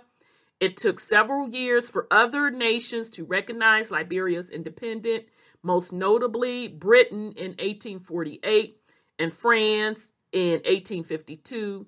In the United States, the Southern Bloc in Congress refused to recognize Liberian sovereignty.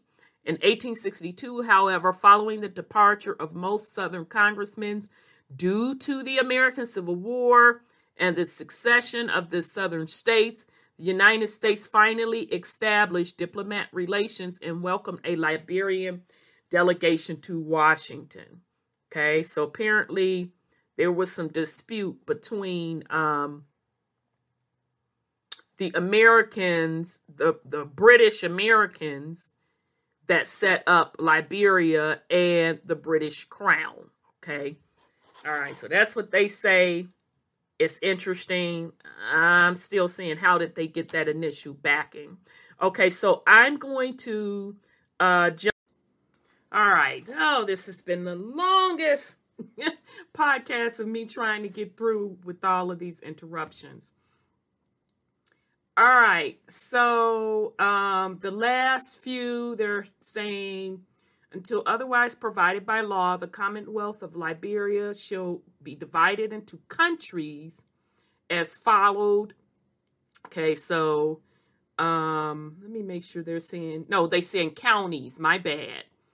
The Commonwealth of Liberia shall be divided into counties. So same thing, the Monrovia, who's named after President Monroe, New Georgia, Caldwell, Millsburg, shall constitute one county. Okay, so they lump those all as one county under the name of the county of Mount Cerrado, and Bassa Cove, Alena, Bexley, and Marshall shall constitute the other county under the name of Grand Bassa. So as you can see, this is still the same old setup that we have in the states as far as having counties. Okay, counties, only difference is they didn't say states in our case, but they do have a governor over the entire thing. Okay, the next article, there shall be no slavery in the Commonwealth. Next one, there shall be no dealing in slaves by any citizen of the Commonwealth, either with or beyond the limits of the same. Immigration shall not be prohibited. The right of a trial by jury and the right of petitions shall be inviolate. Next one, no person shall be debarred from prosecution or defending any civil cause for or against himself or herself before any tribunal in the Commonwealth by himself or herself or counsel. Every male citizen of the age of 20 years shall have right of suffrage. All elections shall be done by ballot.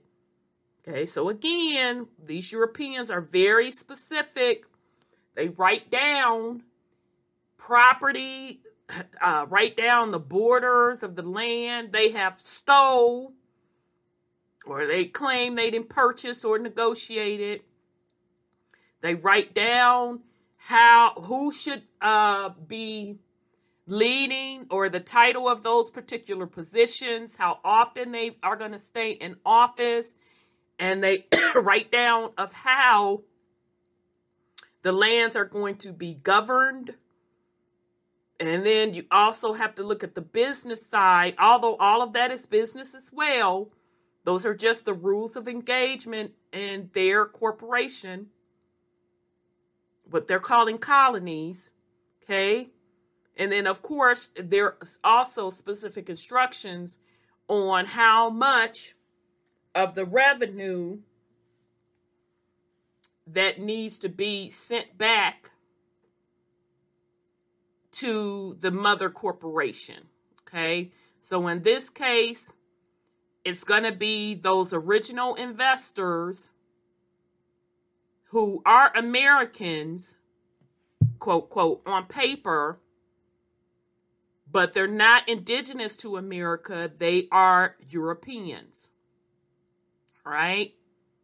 All right, the next one, the military shall at all times and in all cases be subjection to the civil power. And the next one, agricultural, the mechanic arts and manufacturers shall be encouraged within the Commonwealth, and the commerce shall be promoted by such methods as shall tend to develop the agricultural resources of the Commonwealth, advance the moral, social, and political interests of the people, increase their strength, and accelerate and firmly establish and secure their national independence. And then the last one, the standard of weight, measure, and money used and approved by the government of the United States of America are hereby adopted as the standards of weight, measure, and money within the Commonwealth of Liberia. But the governor and council shall have power to settle the value of the actual currency of the Commonwealth according to the metallic currency of the United States of America. So I told you, they gonna tell you on that business side how things shall be done. Now, I'm sure somewhere it's just not being revealed to us how much profits needed to be kicked back to the American Colonization Society or those initial investors. All right. So that's the Constitution of Liberia. Okay. So we wanted to go over that. We went over that. I think we're pretty much we're good with that. I might have to jump back to that. Let's see what I wanted to go over. Yeah, it's so much with this. It is so much with this. I'm trying to get through it and give you all as much as I can without leaving out too much stuff. So bear with me here because it spans so long, as you all can see. Okay, so let's get into the Americo-Liberian people. The Americo-Liberian people, or Congo people, in Liberian English, are a Liberian ethnic group of African American, Afro-Cubans, and liberated African descent.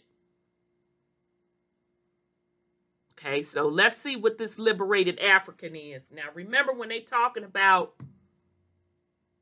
Liberian English, refers to the varieties of English spoken in Liberia. All right, whatever. But y'all lumping that as a people, so that's not making sense to me, but whatever. And a Liberian ethnic group of African Americans, so we know who that is, right? That's those freedmen. Remember, that's those freedmen. Afro-Cubans. So they're saying here that they trace their partial ancestry to Africa. Okay, but again, those in the Caribbean are also Black Europeans. It's a mixture of Black Europeans and indigenous people to the land, right? Same as the African Americans.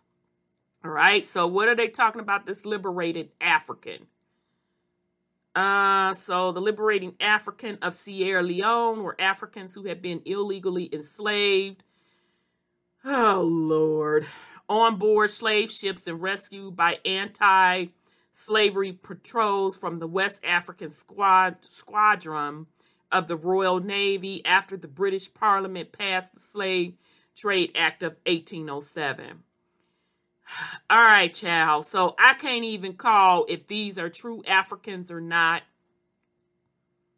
or if it was more Black Europeans. I can't even call that one. So I'm going to leave that alone. I don't know if they were pure Africans.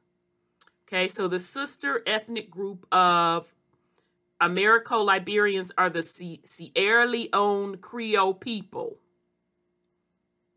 So let's see what they're saying there. The Sierra Leone Creole people are an ethnic group of Sierra Leone. The Sierra Leone Creole people are descendants of who? Freed whom? African Americans. So in other words, them freedmen, Afro-Caribbeans, and liberated Africans, slaves who settled in the western area of Sierra Leone between 1787 and about 1885. So, in other words, Sierra Leone was another colony, right? And that colony was made up of whom? Black Europeans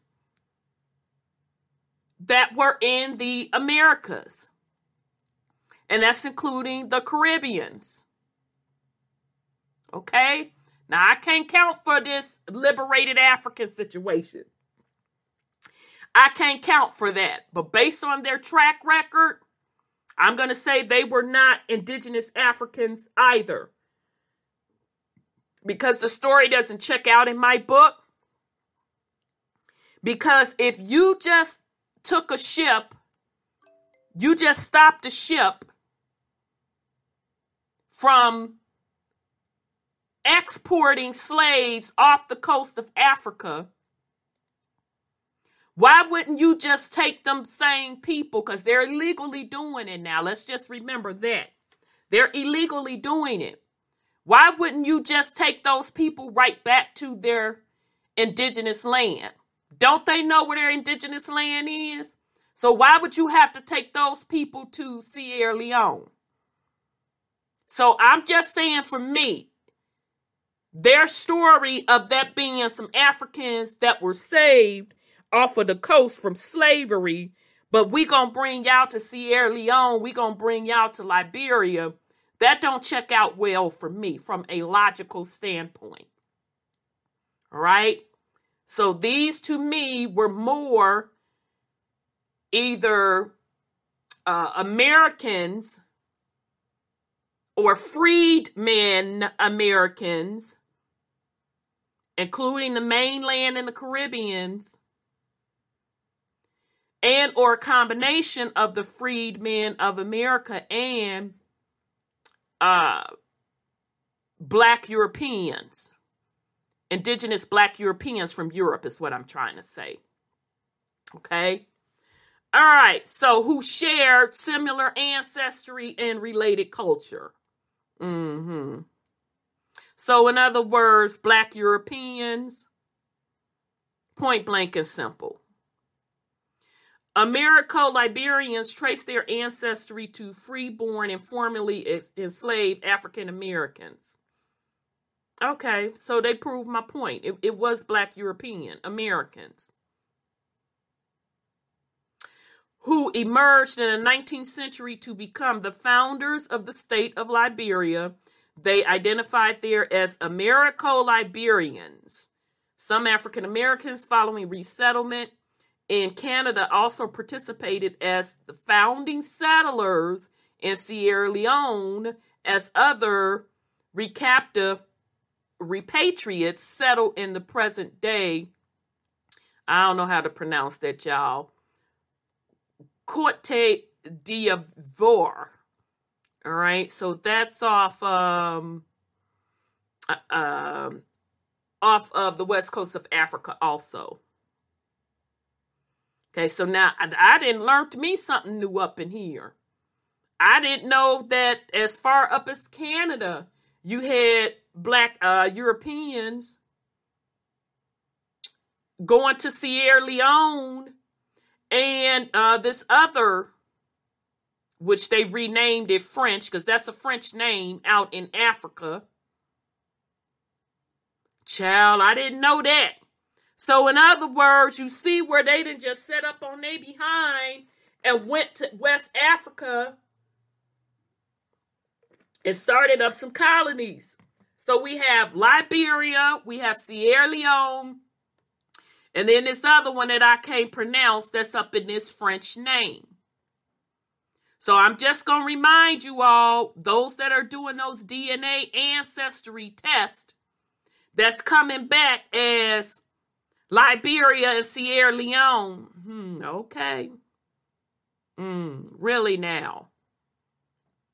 Although the terms Americo-Liberian and Congo had distinct definitions in the 19th century, they are currently interchangeable and refer to an ethnic group composed of the descendants of the various free and ex-slave African American, Caribbean, recaptive, and Sierra Leone Creoles who settled in Liberia from 1822. Okay, so I just wanted to give you all, I'm going over this because I want you all to get this term Americo-Liberian as well.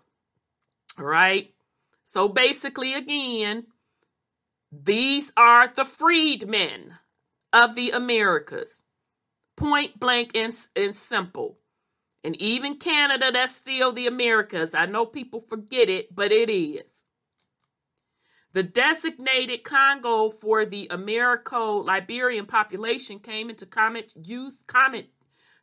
usage when the African Americans integrated 5,000 liberated Africans called Congos, former slaves from the Congo Basin who were freed by British and Americans from slave ships after the prohibition of the African slave trade.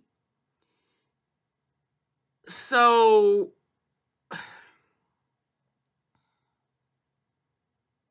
where's this Congo Basin? Why would they just return their people back to their land?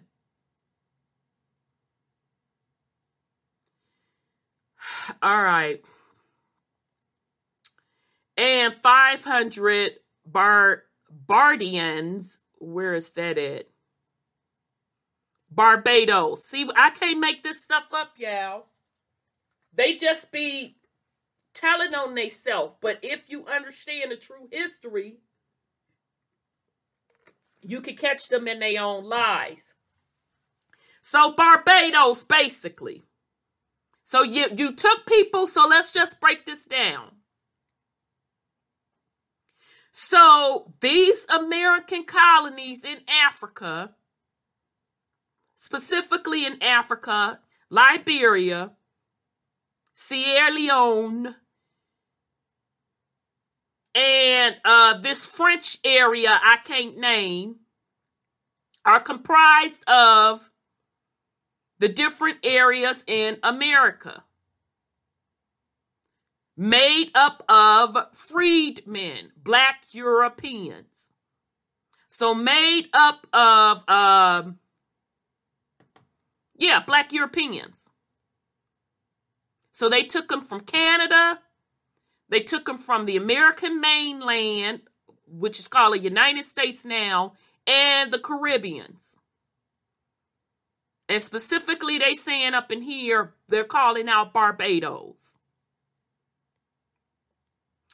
American Liberians rarely intermarried with indigenous West Africans. Why? I thought they Africans. Oops. Why wasn't they marrying with they people? I thought y'all said they was Africans. And that there was a huge slave trade, millions of Africans coming off that coast since the 1600s. Because you was taking them back to Africa, right? So why wouldn't them Americo-Liberians, aka them Black Europeans, intermarry with the indigenous West Africans? Why wasn't that culture blending? Them Africans wanted nothing to do with the Liberians because they looked at them as colonizers and invaders. And the Black European was able to blend much better, actually, in the Americas than they were over in Africa. But yet, they're still running that game today to Black Americans / melanated Americans to go over to Africa because you're going to be welcome. You're going to be welcome with open arms. Yeah, well, that ain't what history tell us. But let's continue. Although Western literature and discourse in the United States and United Kingdom use the term Americo-Liberians, this term is largely outdated. Indeed, in common, many Liberians and other West Africans, including the Americo-Liberian people themselves, refer to the group as Congo or Conga people. Now, that part I did not know. In addition to indigenous Liberian chiefs and royal families, upper-class Americo-Liberians and their descendants led the political, social, cultural, economic sector of the country alongside indigenous Liberian elites. Upper-class Americo-Liberians ruled the nation from the 19th century until 1980 as a small but dominant minority. So they're telling you who ruled: indigenous Liberian chiefs. So I'm assuming they was the ones that cut the deals to line their pockets, and the people got very little, which is why the people, meaning the indigenous people of Africa, that area in Liberia, wasn't really feeling that arrangement, and they never embraced them. So you had the Liberian chiefs, royal families. Oh, that sounds familiar, doesn't it? Now remember, this is all black folks. I want you to remember that. Upper class Americo-Liberians. So in other words, the kings and them, the black European kings and them, boys and them, and their descendants led the political, social, cultural, and economic sector of this country. So this was no different than what happened on the American soil. Which is hence why I had to take the time in a few podcasts to break down who made up the slaves / indentured servant contracts, what population made that up, which is why I had to take the time to break down who actually owned the slaves for this very reason. So we can understand and stop being tricked by this false narrative that it was all about this white kingdom overthrowing black folks. No, this was about a bloodline, a royal European bloodline, and specifically a black royal European bloodline, ruling over and controlling the assets of indigenous people. And they turned right around and did the same crap with the cooperation of the indigenous Liberian chiefs, just like they had the cooperation of some Indian chiefs here in the Americas to come over here and do business. So it's the same exact script. Okay? So from 1878 to 1980, the Republic of Liberia was a de facto one-party state ruled by the elites of both the indigenous and Americo-Liberian dominated true Whig Party. And the what? And the who? Shut your mouth. And the Masonic Order of Liberia? No. Say it ain't so. Say it ain't so.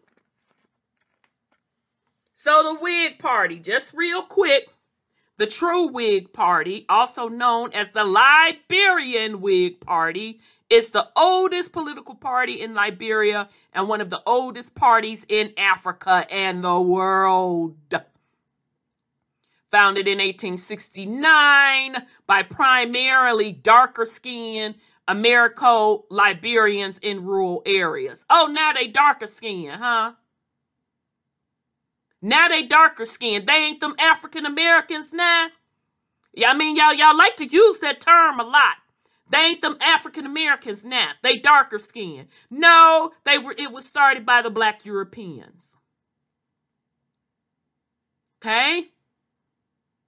So ruled by the elites of both the indigenous Americo-Liberian, ruled by the elites of both the indigenous, so you know those indigenous Liberian chiefs that sold their people out?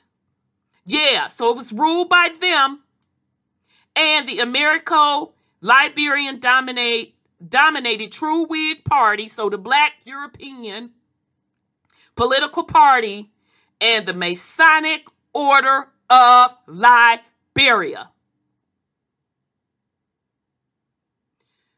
So the Masonic Order of Liberia is the Grand Lodge of the Republic of Liberia, is a fraternal organization based on the principles of Prince Hall Freemasonry.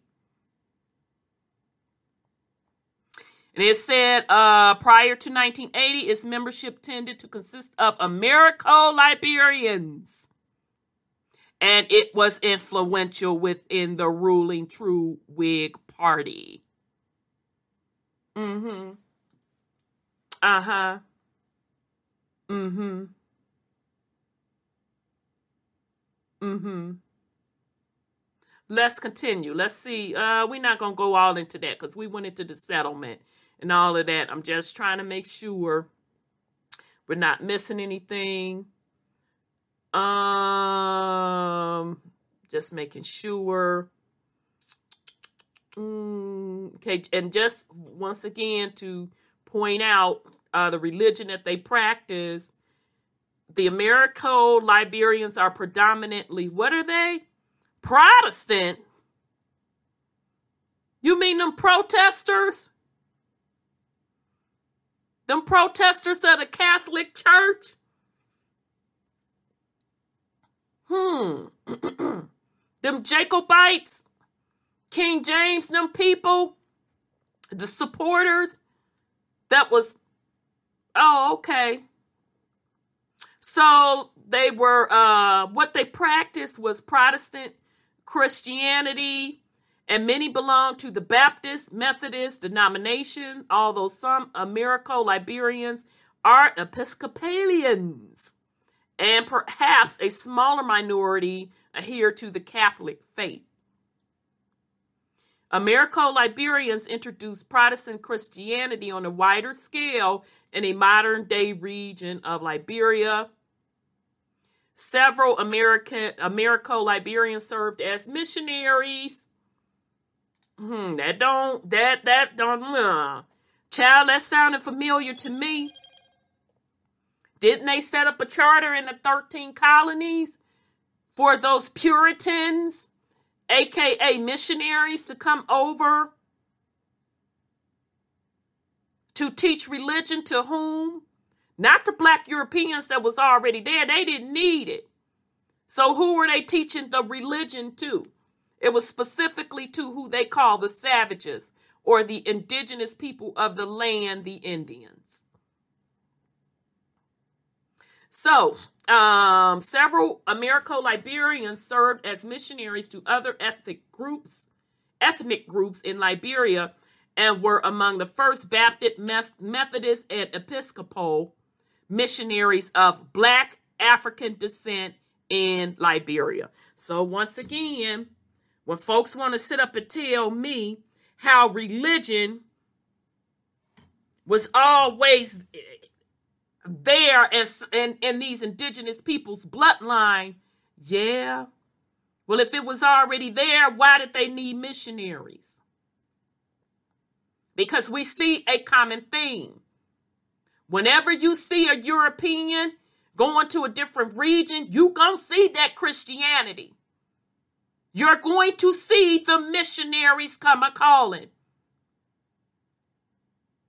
And contrary to what they are teaching, it was not white folks that brought religion to the shores. It was black folks. Yeah, the black Europeans brought religion to the shores.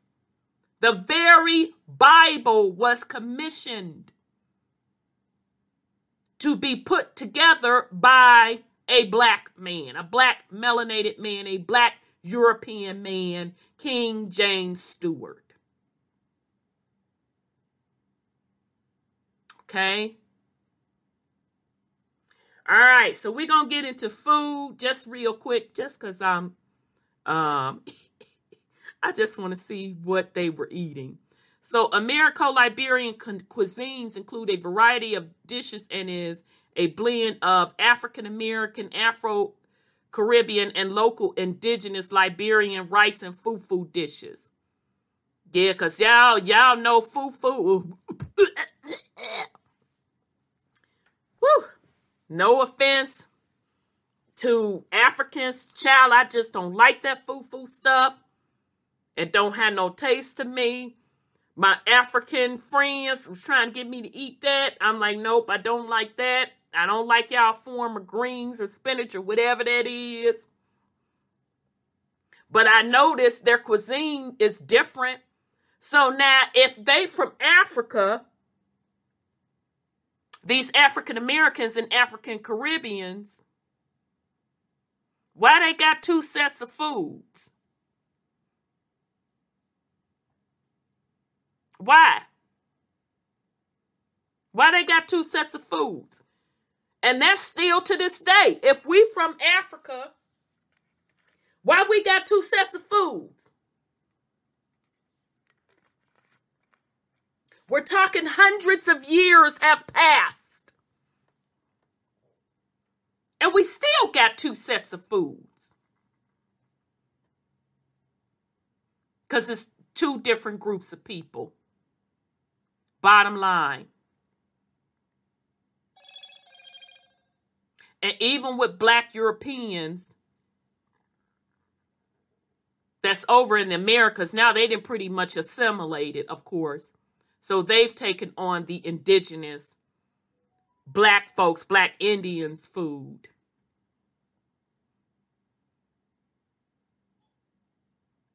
Because when you go over to Europe,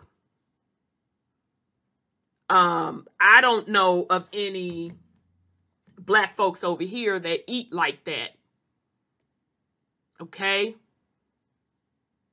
No offense to Europe, but child, I don't know what food of y'all's is indigenous, but the ones that they do talk about, honey, I would not, I'm not eating that. You know, you could go on and forget that shepherd's pie and something with some pudding and blood involved. No, I ain't finna eat none of that blood. No.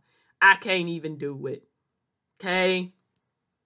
Closest you gonna get me is the fish and chips. Other than that, I can't do the rest of that. Okay? But the point I'm trying to make here, why didn't the African food, if all these millions of Black folks in the America from Africa, how come we ain't eating food to this day?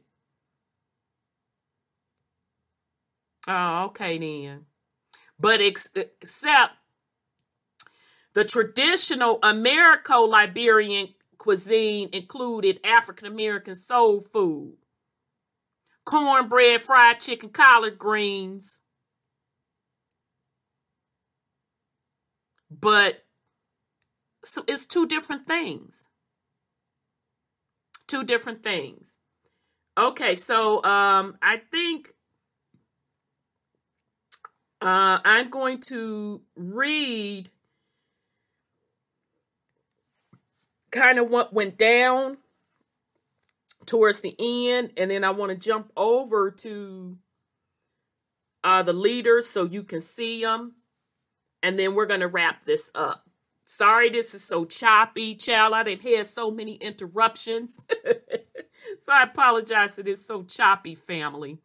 All right, so the American Liberian diaspora, following the 1980 Liberian coup d'etat, the first Liberian Civil War and the second Liberian Civil War, thousands of Americo-Liberians left the country while others were taken out in conflict. The 1980 coup brought an end to the dominant political position that Americo-Liberians had held on Liberian society and resulted in influential Americo-Liberian individuals and families leaving the country through either being forced or voluntarily going into exile abroad. Child, so they little settlement / colony / business venture, baby, it never did really get off the ground properly. They struggled all the way throughout. Okay? Remember, they started this journey in the 1800s, and now here it's 1980, and they still had dramatization. Okay. In 1991, American President George H.W. Bush granted Liberians immigration protection in 1991 under temporary protected status during the first Civil War. So, Papa Bush pretty much let them come on back over.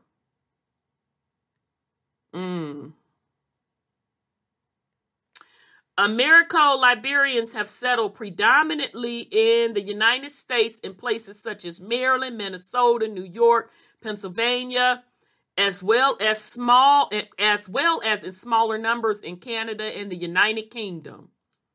Yeah. So let me just make sure.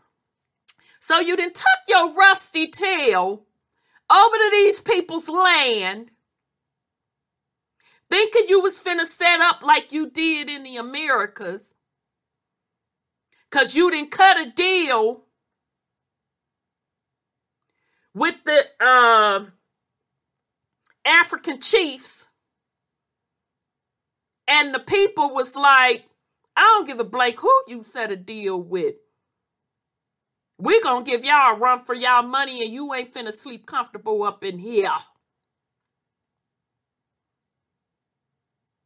Okay? So they never did, the African people never did embrace them Americans / Black Europeans. They never did embrace them and pretty much ran their tail up out of there. So now, you going back to Ghana for what? Now, this was just 1980. They done got their tail ran up out of there for good. Well, actually, 1991. Let me correct myself. Although the Americo-Liberian diaspora is extensive in the United States, there remains communities of Americo-Liberians in the larger Liberian cities and towns such as Monrovia, Corsarville, and Carysburg. In 2009, it was estimated that a population of 150,000 Americo-Liberians existed within the total population of 3.5 million people. So they still never was really able to totally settle that colony. All right, so let me see if anything else.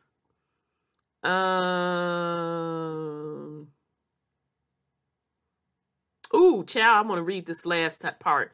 Americo-Liberian cultural legacy. While globalization has carried African-American culture around the world. What exactly is African-American? You mean indigenous American culture? And I'll even give you indigenous / Black European American culture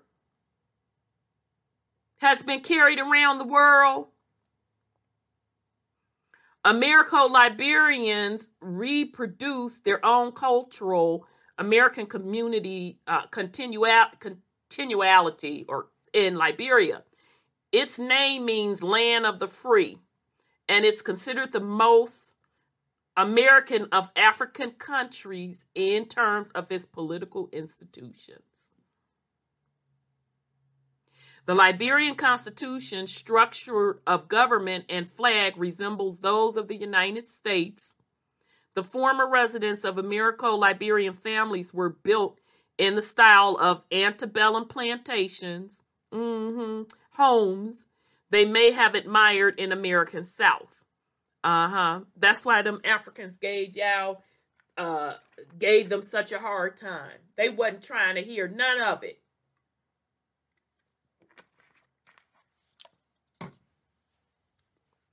Their language continued to carry elements of African American vernacular English.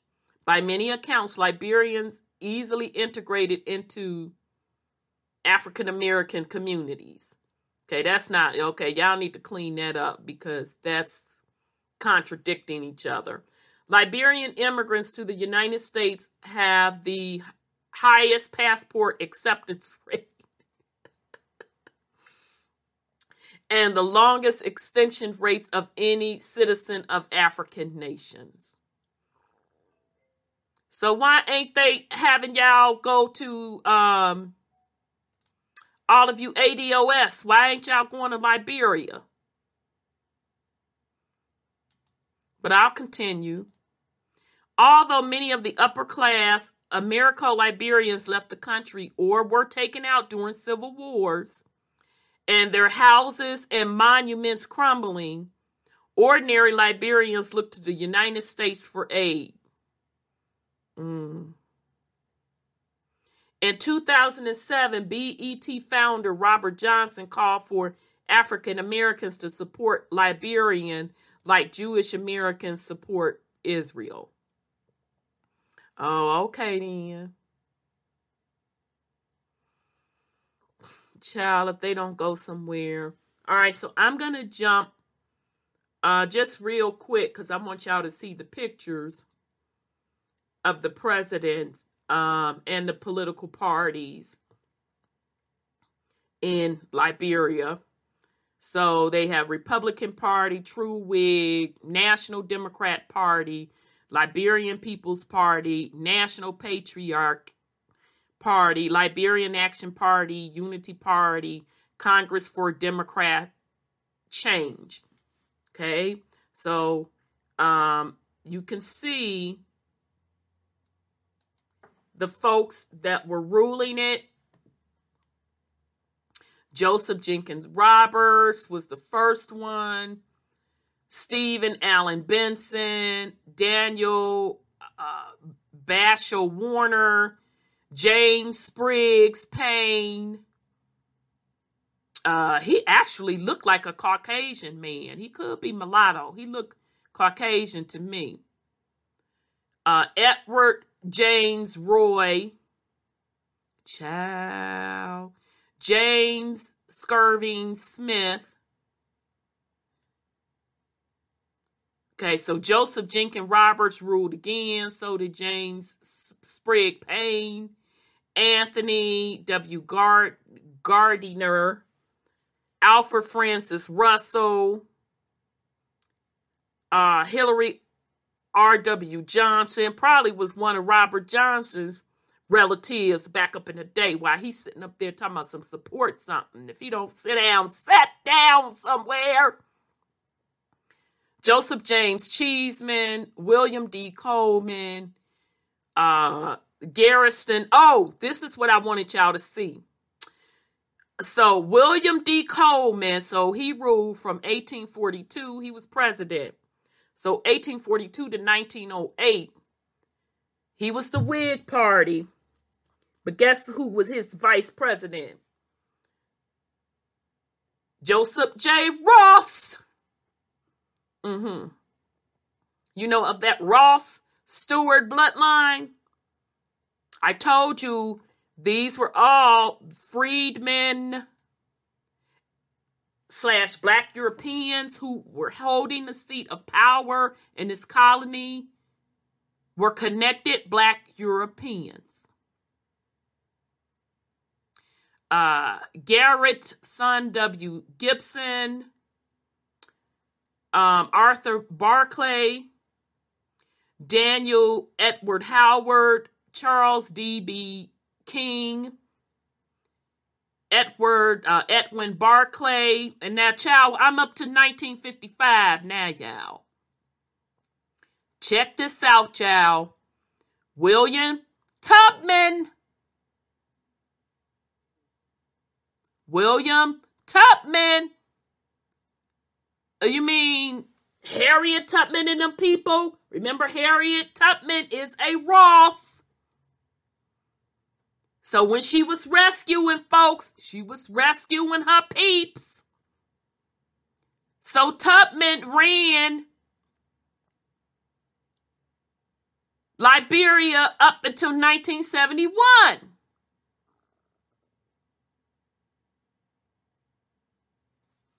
Okay? So when did he, I think that first column is, yeah, he took office in 1944 and he ran it up to 1971 when he transitioned. So 27 years. William Tolbert, Samuel Doe, Amos Sawyer, David Kapor. So I don't know if that's a German name or Russian name. Okay, so I'm not going to read through the rest of these. Now I do know Charles Taylor, honey, has some dramatization in his reign, because it was said that he was a lot of corruption up under him. Okay, but I want y'all to peep these names. So his behind stepped into office in 97, and he had to resign in 2003. Okay, and then somebody that served as his vice pres or whatever, the name Enoch, I'm just throwing it out there. And then Moses also served as vice pres. And then Moses, after Charles Taylor resigned, Moses took the presidency, but only stayed in there for 60-something days, had to resign. These are Black Europeans, fam. Okay? Okay.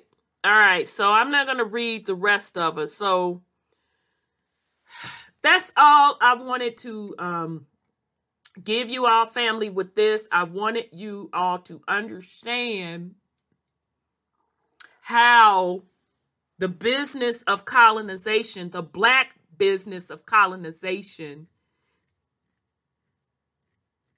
came over to the west coast of Africa, and specifically Liberia and Sierra Leone, but we only did Liberia for this particular podcast, was a Black colony.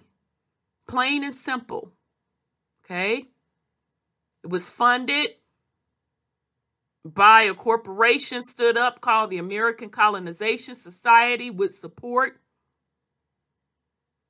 from the newly formed, and actually it wasn't even formed at that time, the United States government. Okay, had their full support,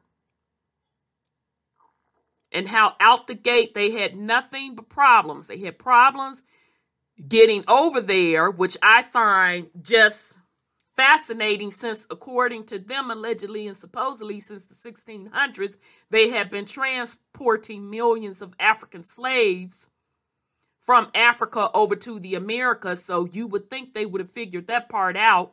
But first time out the gate, they had 68 people to go over from the Americas, and it was a disaster. But nonetheless, when they did started bringing people over there, they didn't have a high number because they were trying to recruit freedmen, Blacks that were free, they say out of slavery, which were really those indenture serving contracts, to go over there and really pretty much redo what they had already just done in the Americas, coming from Europe. And most of them said, nah, bruh, I'll pass. Not finna do that with you. Okay? And as they were continuing on with this struggling colony, it was exclusively ran by Black Europeans and the indigenous African chiefs that had cut that original deal. And so the indigenous population of Africa wasn't feeling it. And there were many, many uprisings. Okay, so I just wanted to give you all the breakdown of the Black Liberian colony. Sorry this was so choppy. I'll try to edit it the best I can. I got so many doggone distractions trying to put this together. This should have been done. So if you are not subscribed to us, I highly encourage you to hit subscribe, like, and share. I hope you all got something out of this. I wish everyone well on this Tuesday. This is Rhonda with WTUZ Radio Podcast. Peace and love, family.